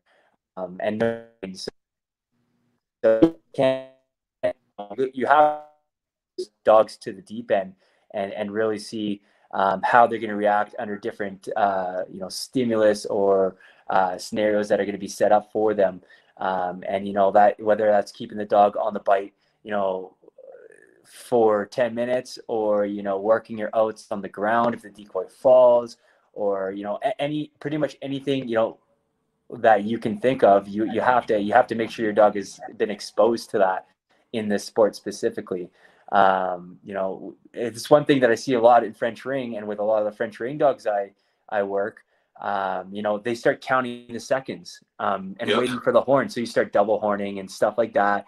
But it's not so much something you see too much in PSA unless you're talking in the younger levels or entry levels with a dog that's going to out when the decoy freezes up. It kind of shows a little bit of an error, or maybe not such an error, but a place in training where the dog could improve. Or the decoy starts backing up because the scenario is going to be done in the PDC after biting. So yeah, it's definitely something that I see training in both sports, but specifically in ring. In our club, we've actually started bringing a lot of the stuff we work in PSA and working it in with the ring dogs, just to kind of try and help over prepare them for what they're going to see. So whether that's doing return of esquisse with can curtains, or taking a little bit farther like that, and getting on the ground and doing some work like that that the dog might never see in ring per se, when you're practicing a pattern and you're going through your motions. Face attack, do blind search, everything in a pattern, right? So, I mean, definitely a ton of benefit to, training how you do train. Yeah. Yeah, I mean, I agree with both you guys, and like Mike, I like what you do with the long bites and 10 minutes, and you take them through that initial adrenaline dump, and okay, now you're still biting, think it through, fight, move it, blah blah blah. But that's why this conversation is cool. It just totally depends on the discipline that you're in. So for example, for French ring, it would be a death sentence to the dog's career to do super long bites with them all the time. Ring is an outing sport, and let's be honest, I love the off breeds. I love all that stuff. Ring 3 is for Malinois. I mean, there's a German Shepherd there. There's another dog here that is for Malinois, and it's for Malinois with pretty specific bloodlines. So when you get a ring dog, 8 weeks old, it's he's gonna bite. I don't have to work. The dog bites, and he bites without any training. I shake something, he comes up and grabs it. But the out, it's an outing sport. It's a control sport. You have a Malinois that bites. Congratulations to you. I want to see all you for the dog. I want to see you go out. Toomp. They haven't been corrected for over a half hour. Yeah. And they've had fucking Axel Valon downfield taking it to them. And you go, boom. Yeah. Full control. For ring, dude, it's all about the out. It's all about the stop attack. Those things start from day one. Fuck your bite. I know your genetics. You're going to bite. But I need you outing crazy precisely. And Shaun, one of the things you said, the dog outs early, it's done. Yeah, definitely training. But for a really good ring dog in training, you want them outing early as fuck. Yeah. Because Really? What age Out, do you start training out, Andy? I mean, almost immediately. Yeah, it's I so different. Dang, that's crazy. Definitely by 4 months old, like they should have it. Oh shit. Yeah, and For sure. Because look, if you're building up a dog, or like, dude, if you want like a personal protection dog, like fuck that. Or if you have a client and you're building, their oven, it doesn't matter. But if you want to compete in a championship level in French ring, you need to have a very specific Malinois, and the training, dude, stop attack, 8 weeks old. Oh shit. 8 weeks old, stop attack. Because think about it this way. You tell the dog, like, let's say you start training the stop attack at a year old. Sounds reasonable, right?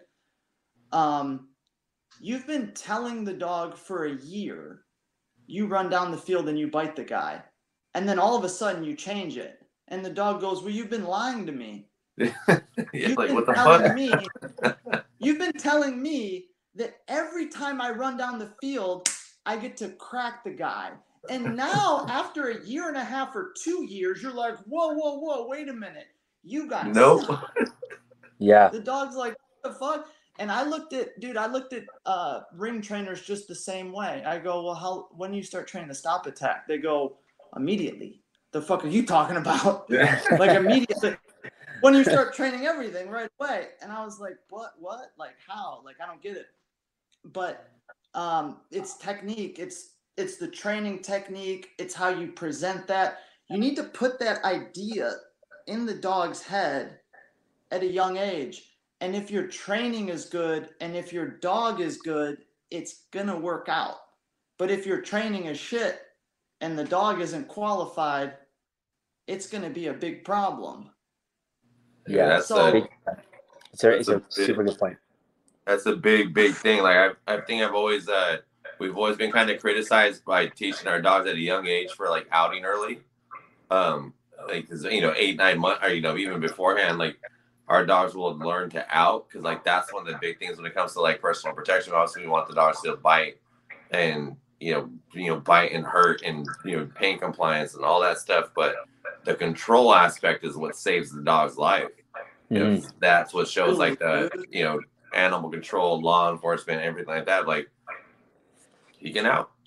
I think it depends too, like what Andy said, specifically on the discipline. Like I was definitely super shocked. I was one of the people who was like, are you sure you want to out the 8-week-old puppy? You know what I mean? When I started doing some ring stuff, and like you get into it and you're doing, like, the pup is 4 months old and you're doing the motions for defense right away. But again, for that discipline, like Andy said, it's an outing sport where my PSA dogs still to this day, after all this ring training that, and we even mix practices sometimes. So I'll be, working a pup in PSA and we'll flip over. Next dog up is a dog in French ring. And it's two completely different programs. But like my dogs in PSA, I'm lucky if I start to let them out before a year old. And, the majority of their whole puppy stage is all built on grip development. It's a grip sport. The grip is judged. And when it comes into sending your dog into an enclosed trailer with a decoy and a chainsaw, you need to make sure your dog, the last thing you want to worry about is your dog's bite and the actual, mechanics of the bite. And you're absolutely right in saying that you can get a dog that can, if with the right bloodlines, as soon as that dog lands on that plane, you bring it out, it's going to bite full mouth. But then you got to, make sure you work all the environmentals properly at a young age and not rush a little too fast. And that's where I think a lot of dogs in PSA don't succeed in the early stages because they introduce things on the suit with more confrontation and didn't take a little bit slower approach to it. The guys who are standing on the podium in PSA are the guys who took the longest approach, to be honest with you. There's a few dogs, don't get me wrong, that are still super young and competing at the highest level. But it's interesting because with the discipline, it's completely opposite. You got, in French ring, you want to have a dog who has a ring 3 by 3 years old. And then you got PSA, people are, not even stepping on the field till the dog's 3 years old.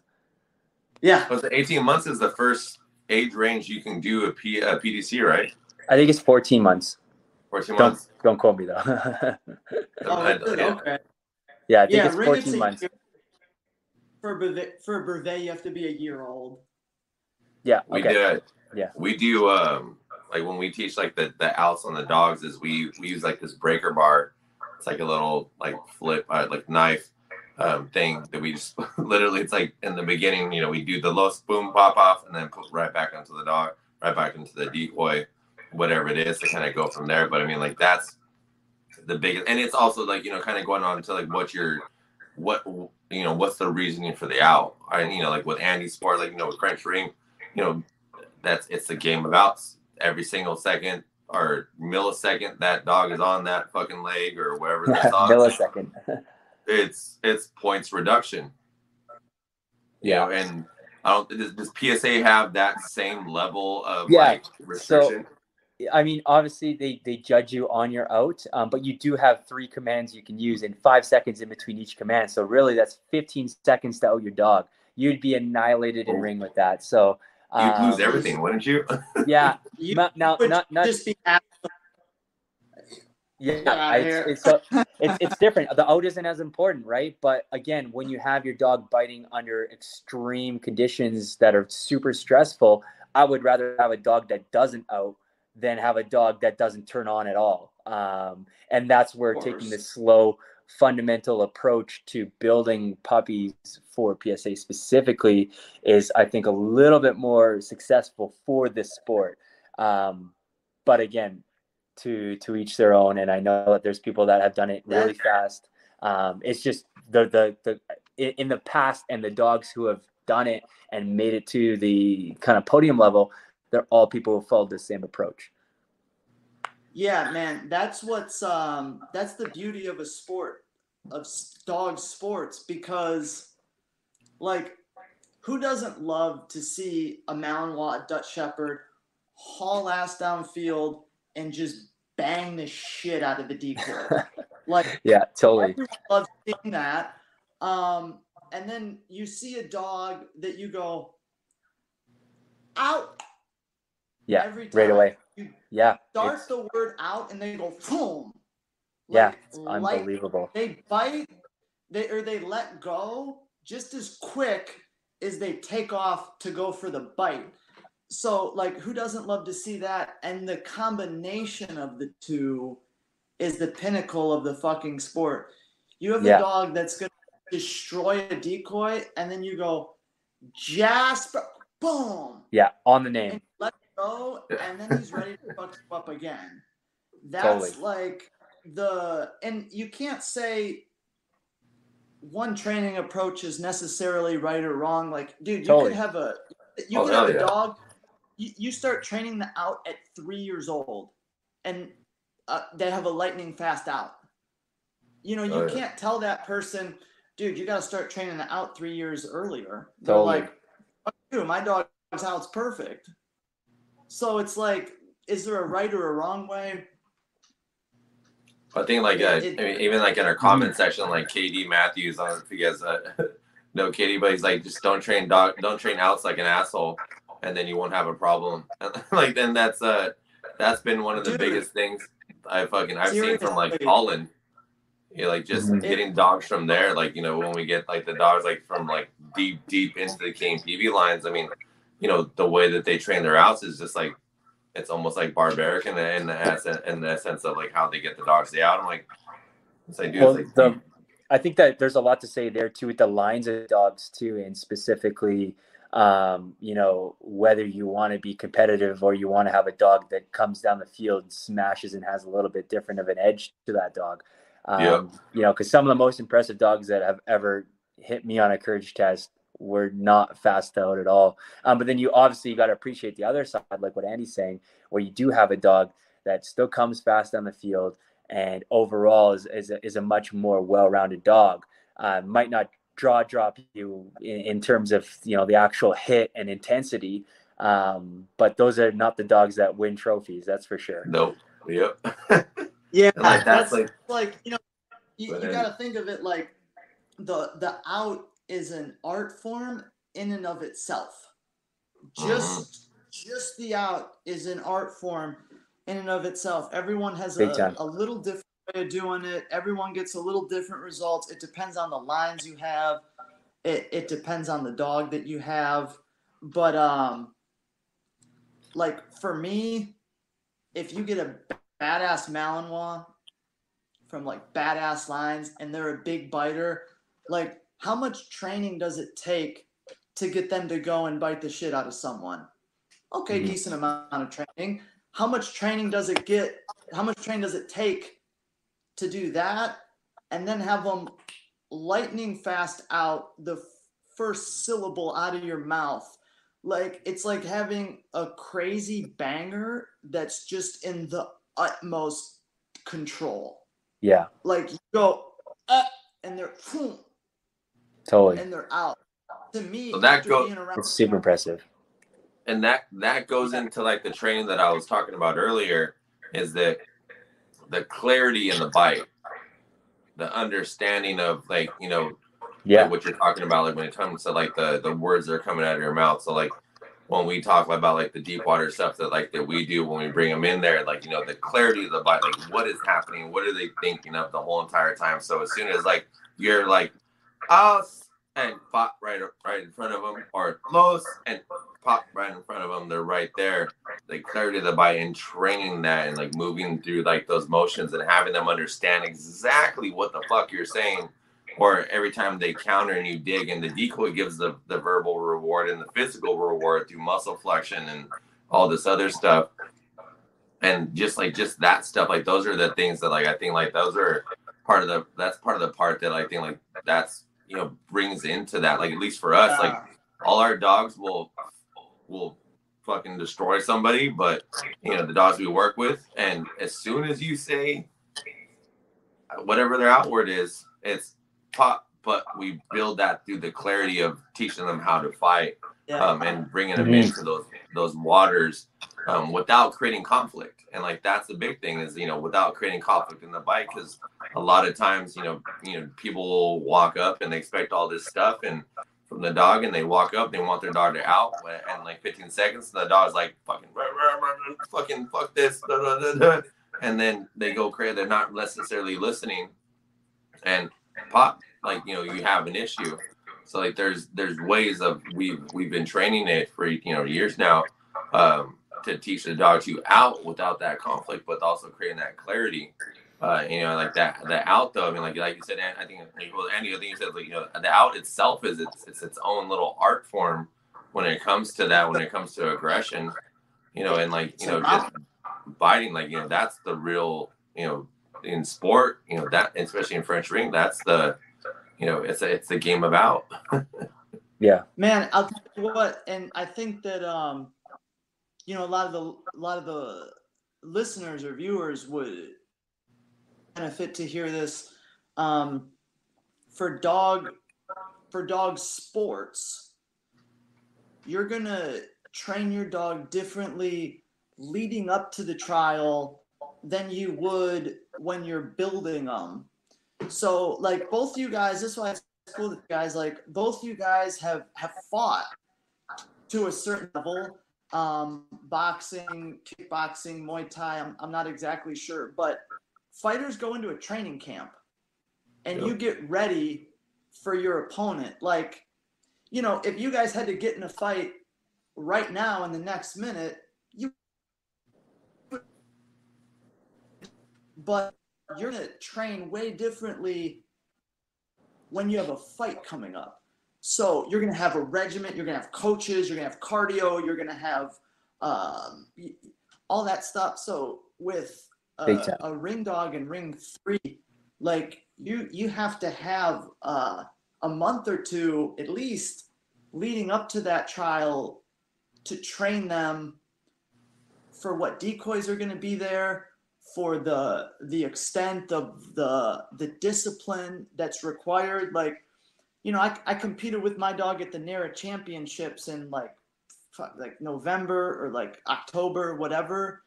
And then like he pretty much just chilled out like until like February or March or whatever. And fucking dude, I pull him back on the field, dude, he's not doing a tight stop attack.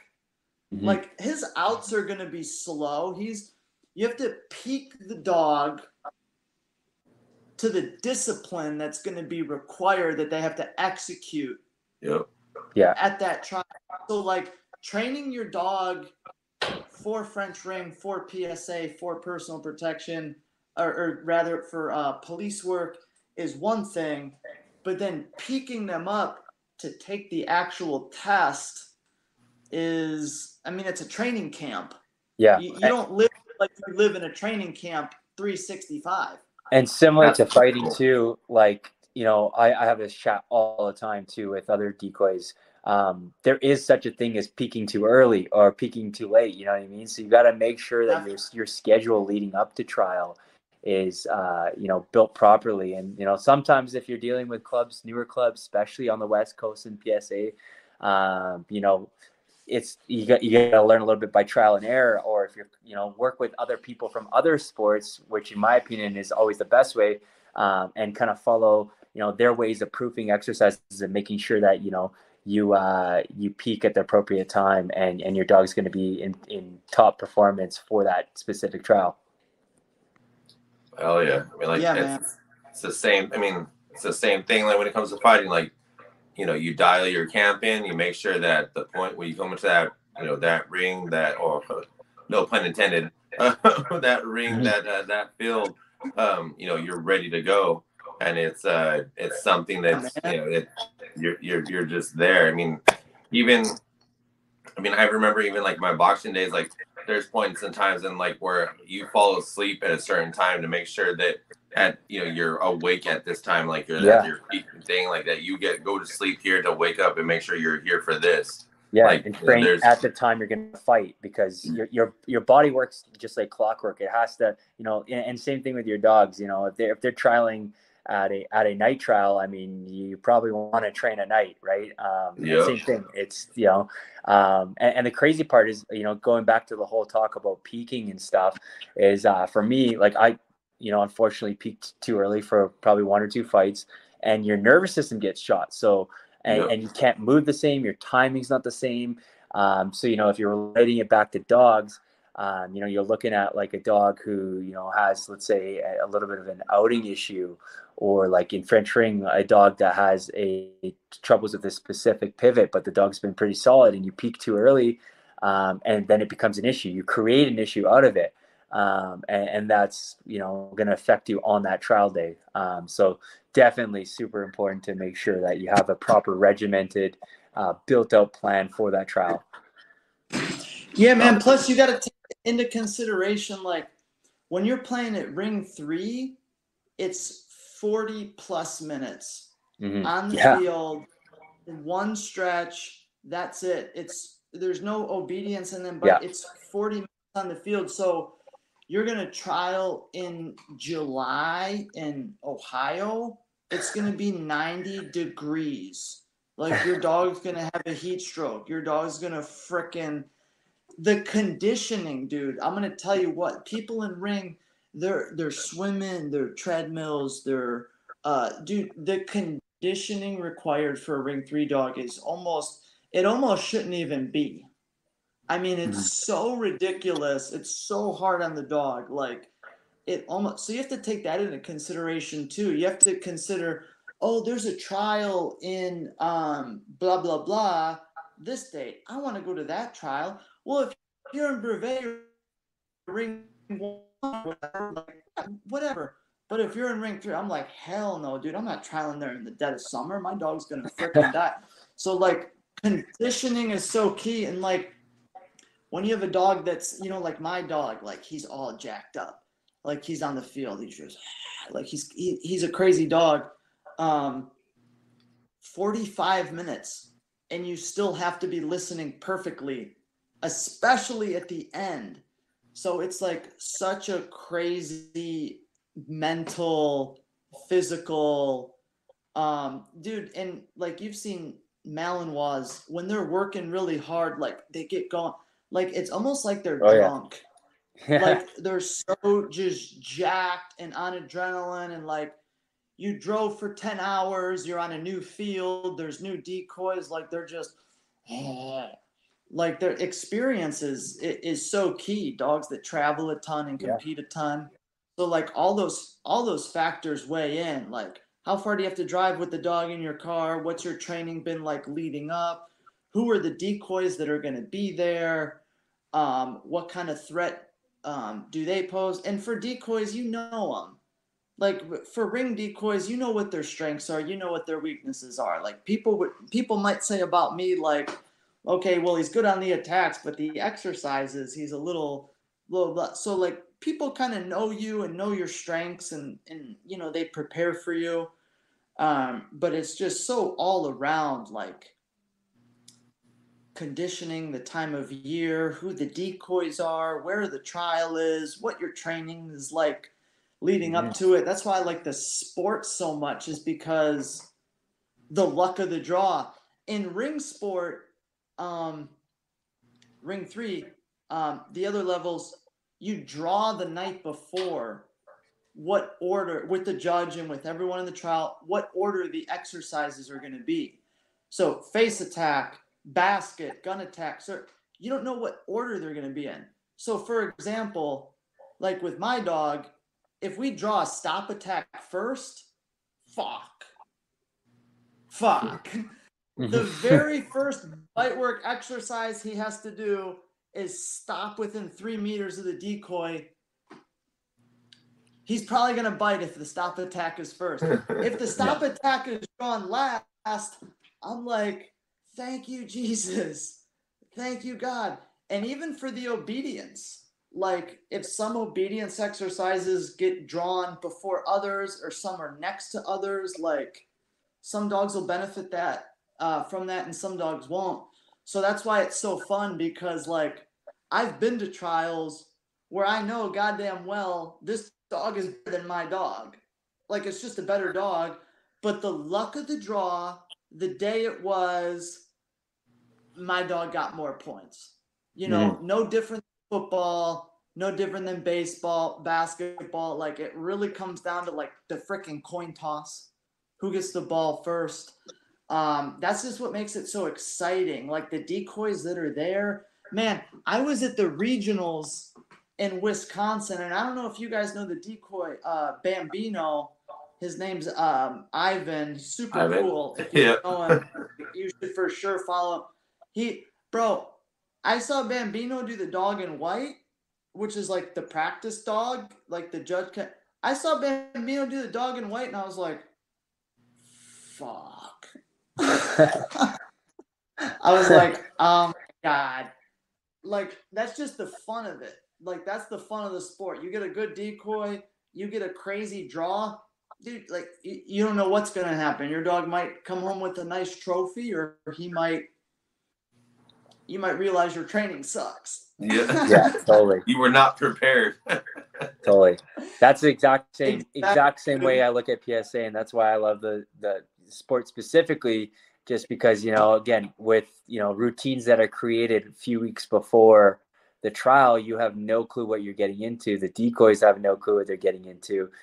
You're really just relying on your fundamentals and hoping they carry you through whatever scenario or variable is going to be thrown at you. And that's why I love this sport. And it's just, you know, again, it's super, super exciting.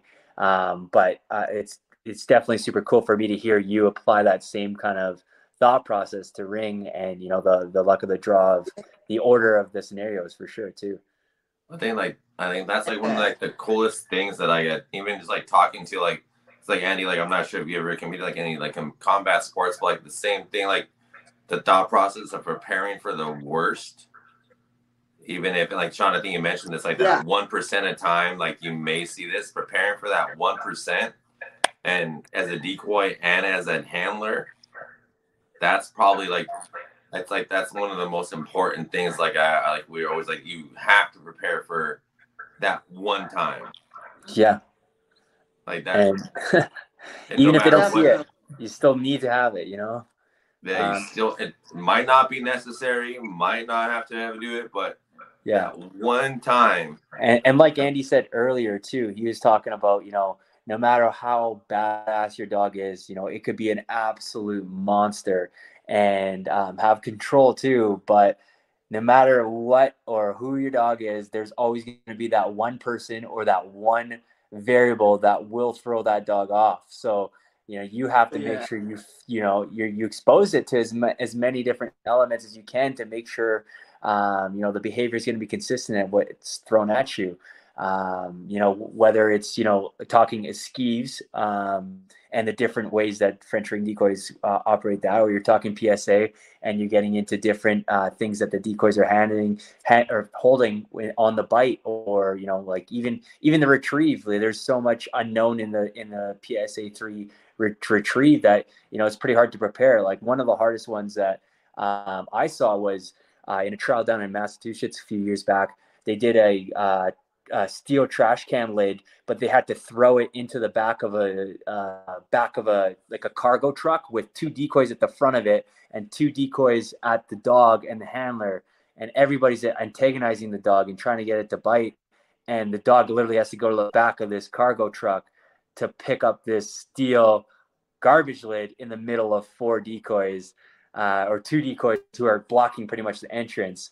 That's the type of stuff. Again, if you didn't show anything like that to your dog, there's no way your dog is going to retrieve that item. No, it's all about the pictures and the stress and all the stuff you put on them and how you reward them after that, and having a good training decoy and just having good training in general. Dude, it's such like alchemy. Like it's so. It depends on the trial, where it is, what training your dog has had leading up, and like you said, in PSA, like the judge comes up with this scenario and you're like, oh shit, that might be a problem. Like it just all, that's why it's so fun. It's not a gamble, but it's almost like, let's see how this goes, for the high levels. Big time. Yeah. It's almost like we think we're prepared. We're going to find out if we are. I think my training's good. And that's the cool, dude. You know what? That's what really attracted me to dog sports, because anyone can say they're a great trainer. People out there will go, "Oh, dude, I'm a badass trainer." But now test it. Now put it to the test. Now show up to the arena and put it to the test, and then you're going to find out if you're the best, because there's a point system to determine that. Imagine if there was no NFL and there's just a football team that's like, dude, we're the best. And then the other team's like, no, we're better than you. And there was no way to figure it out. Mm-hmm. You want to figure out who it is. That's Shut mine. up, dog. Shut up. Yeah, totally. No, anyway. Yeah, man. Definitely. It's just a fun thing. Hey, maybe there's someone competing against you that you don't necessarily care for. This stuff just makes it interesting. Totally. You know what I mean? Oh, that guy's training's nothing. Oh, I'm way better than that guy. And then he beats you. Yeah. And you're like, totally. God. And then you take that too, and that all comes back to, I think a lot of people in dog sports are super competitive, and you got to just channel that in a positive way. And it's that it could be your world. Like for my club specifically, fingers crossed the borders are going to open up soon. We'll get a host of PSA trial. But with that being said, I have just in my club, I think 3 dogs or four teams competing in just level 2. Everybody's trying to beat each other, and it's my own club. You know what I mean? And I work all their dogs, so and my dog personally is going to be competing against them too. So, but that friendly, awesome competition there is, what gets the chills going down the back. Anything could happen. Your dog might break a toenail 2 days before. Totally. Big and that'll time. affect his shit. It just totally depends. Like, you hear stories of like an athlete, you're like, oh, they got in a huge fight with their girlfriend before that game and they fucking sucked on that game. Like, dude, Yeah. the same with dogs. Like, a dog shows up to a trial and they're on antibiotics. Yeah. Because they had some weird thing happen. So now their cardio's screwed. So Yeah. they broke a toenail. Now their jumps are going to suck. Totally. And it's like anything. That's fun, though, man. Having that club and having all those dogs in and seeing it. I mean, for you, you want everyone to pass and you want everyone to crush it. But whoever gets the I highest still want to score win, though. highest score. Yeah. Just depends. Hopefully, I don't know. I'd hope it was me, but Yeah, totally. I mean, shit. Oh, and then if there's a problem with my own dog and my team specifically, I just blame my other decoys. So hey, it was that guy. You should have let him work the dog. yeah, totally. No, it's all the funny games. You know what I mean? And you know, when you get caught up in trial decoying, you kind of, you know, you kind of forget that a little bit, in the sense that you're trying to be super, super competitive and you're trying to bring your A game to the field, and you're not really looking and getting down to the level of the handlers and, you know, all the work that they've put in that you're just about to try and unglue. And you know, I think, you know, handling a dog, there's a huge benefit to that if you're a decoy as well, because you get to see that side. It makes you appreciate a lot more. Like, yeah, sure, I might have just ran this dog off the field, but how long is it going to take this, you know, this team to come back from this and retrain through all that, right? And, you know, you'll see a lot of decoys when they get to a specific level, and they're able to, you know, let's say take points on a dog or run a dog off a field. They won't go to the handler and have a friendly chat about it after. And that's where, you know, it's kind of a hard thing for me, because that's the first thing I want to do. I want to talk to them about how, you know, I think that they can work about this issue, or, you know, what they're doing currently to make their dog better, because that's all you want to see. Yeah. You want to see the dog succeed in the end of the day. You know, we're just specifically put on that field to make sure that they don't, or try doing to your make sure. job. Yeah, or right? you're the competitor. You're You're the doing one your fighting. job. Exactly. Yeah. Exactly. Totally. Yeah, you're just doing your job. Yeah, it gives you way more of an appreciation. Like, when I first started decoying, I just wanted to kill every dog. Totally. But then, you know, I got my own dog, whatever. But then my club, like, I started putting all my club members in trials, and I wanted to see them do good. And then, you know, next thing you know it, I'm like, to this, you know, come on, bro, lighten up a little bit. Come on, it's a club trial. You know what I mean? Yeah, So, like, yeah, totally. Like, total appreciation for both sides. But with that being said, like, hey, ring 3, it's on. Yeah. Oh yeah. Ring 3, For sure. For French ring 3, it's on. I don't care if we're friends. Totally. Ring 3, Go time. I mean, your dog better be ready, because if not, I'm gonna expose him. yeah, totally. And for me, it's, you know, it's PSA 1 and up, because I mean, you'll see me on the field, even at my own club trial. I'm not taking it any easier on my dogs. If not, I'm going harder, because it's my training that, you know, I want to see succeed and be able to handle a certain level of intensity out there. But yeah, no, it's game on. It's trial day. It's a whole different ballgame. You tried to help prepare the team, and if, you know, something happens, then, you know, you got to look at, you know, going back to the drawing board and figuring out where that is. Yeah, man. So before we end this, before we cap this off here, I want to thank you guys for being on here, both. And if you're not following Shaun and Andy and your decoy, you are missing out greatly. How dare you?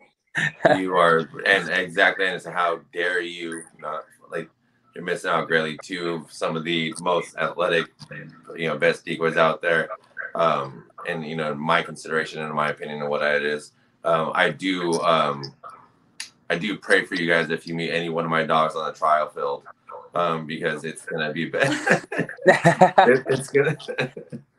I love it. Just love it, man. Just once you get bit by them, just, you know, send me the, you know, heart emoji or something like that. Because I will prepare these dogs to hurt. So love it. But I yeah, love I it, appreciate, dude. I 100% appreciate Totally. you guys. Everyone, follow the links that are on the question things. These guys are amazing individuals. And you need to follow them. You need to start working with them, especially if you're into the sport work. And just again, guys, I appreciate you guys for being on here. Appreciate you having Thank us. you. Yeah, Thank hell you. yeah, guys, man. Anytime. And then we got to get you out to Cali. And also, one thing that people don't know, Roman's probably going to get pissed off at me, but we are preparing a decoy online course. It's not set up yet. I just talked about it 15 minutes before we got online Yeah, with sweet. these two amazing gentlemen. So they will be teaching courses on PCU. So make sure you guys tune into that. And then we will have some good times. But hey, guys, again, appreciate you guys for taking the time out of the day. I know it was a long time here, but I thank you guys, man. Yeah, no, Love thank it, you. man. Both you guys. Yeah, appreciate it. It's been a great chat, and silent little plug here. If anybody's gonna drop a follow me on Facebook, because my Instagram's a little bit unfiltered, and I don't know how many people appreciate it. So definitely Facebook is the way to go. That's where all my dog stuff is usually posted. So Sweet, man. Hey, quick plug for me. Follow me. We just started a new YouTube channel. I don't know if you guys seen. We have a couple videos up, but it's gonna be super cool, dude. It's really different from any kind of videos that we've done. But our YouTube channel, just search The Dog Oasis on YouTube. And we just have some super badass videos there. You can check them out, but there'll be a lot more coming. We're gonna keep doing it. And again, super appreciate you guys. Fun, very fun. Awesome, guys. Absolutely. Well, cheers. Cheers, boys. We will be talking in a second here. Thanks for everyone tuning in, guys. Appreciate everybody. Later. Later. I gotta take a fucking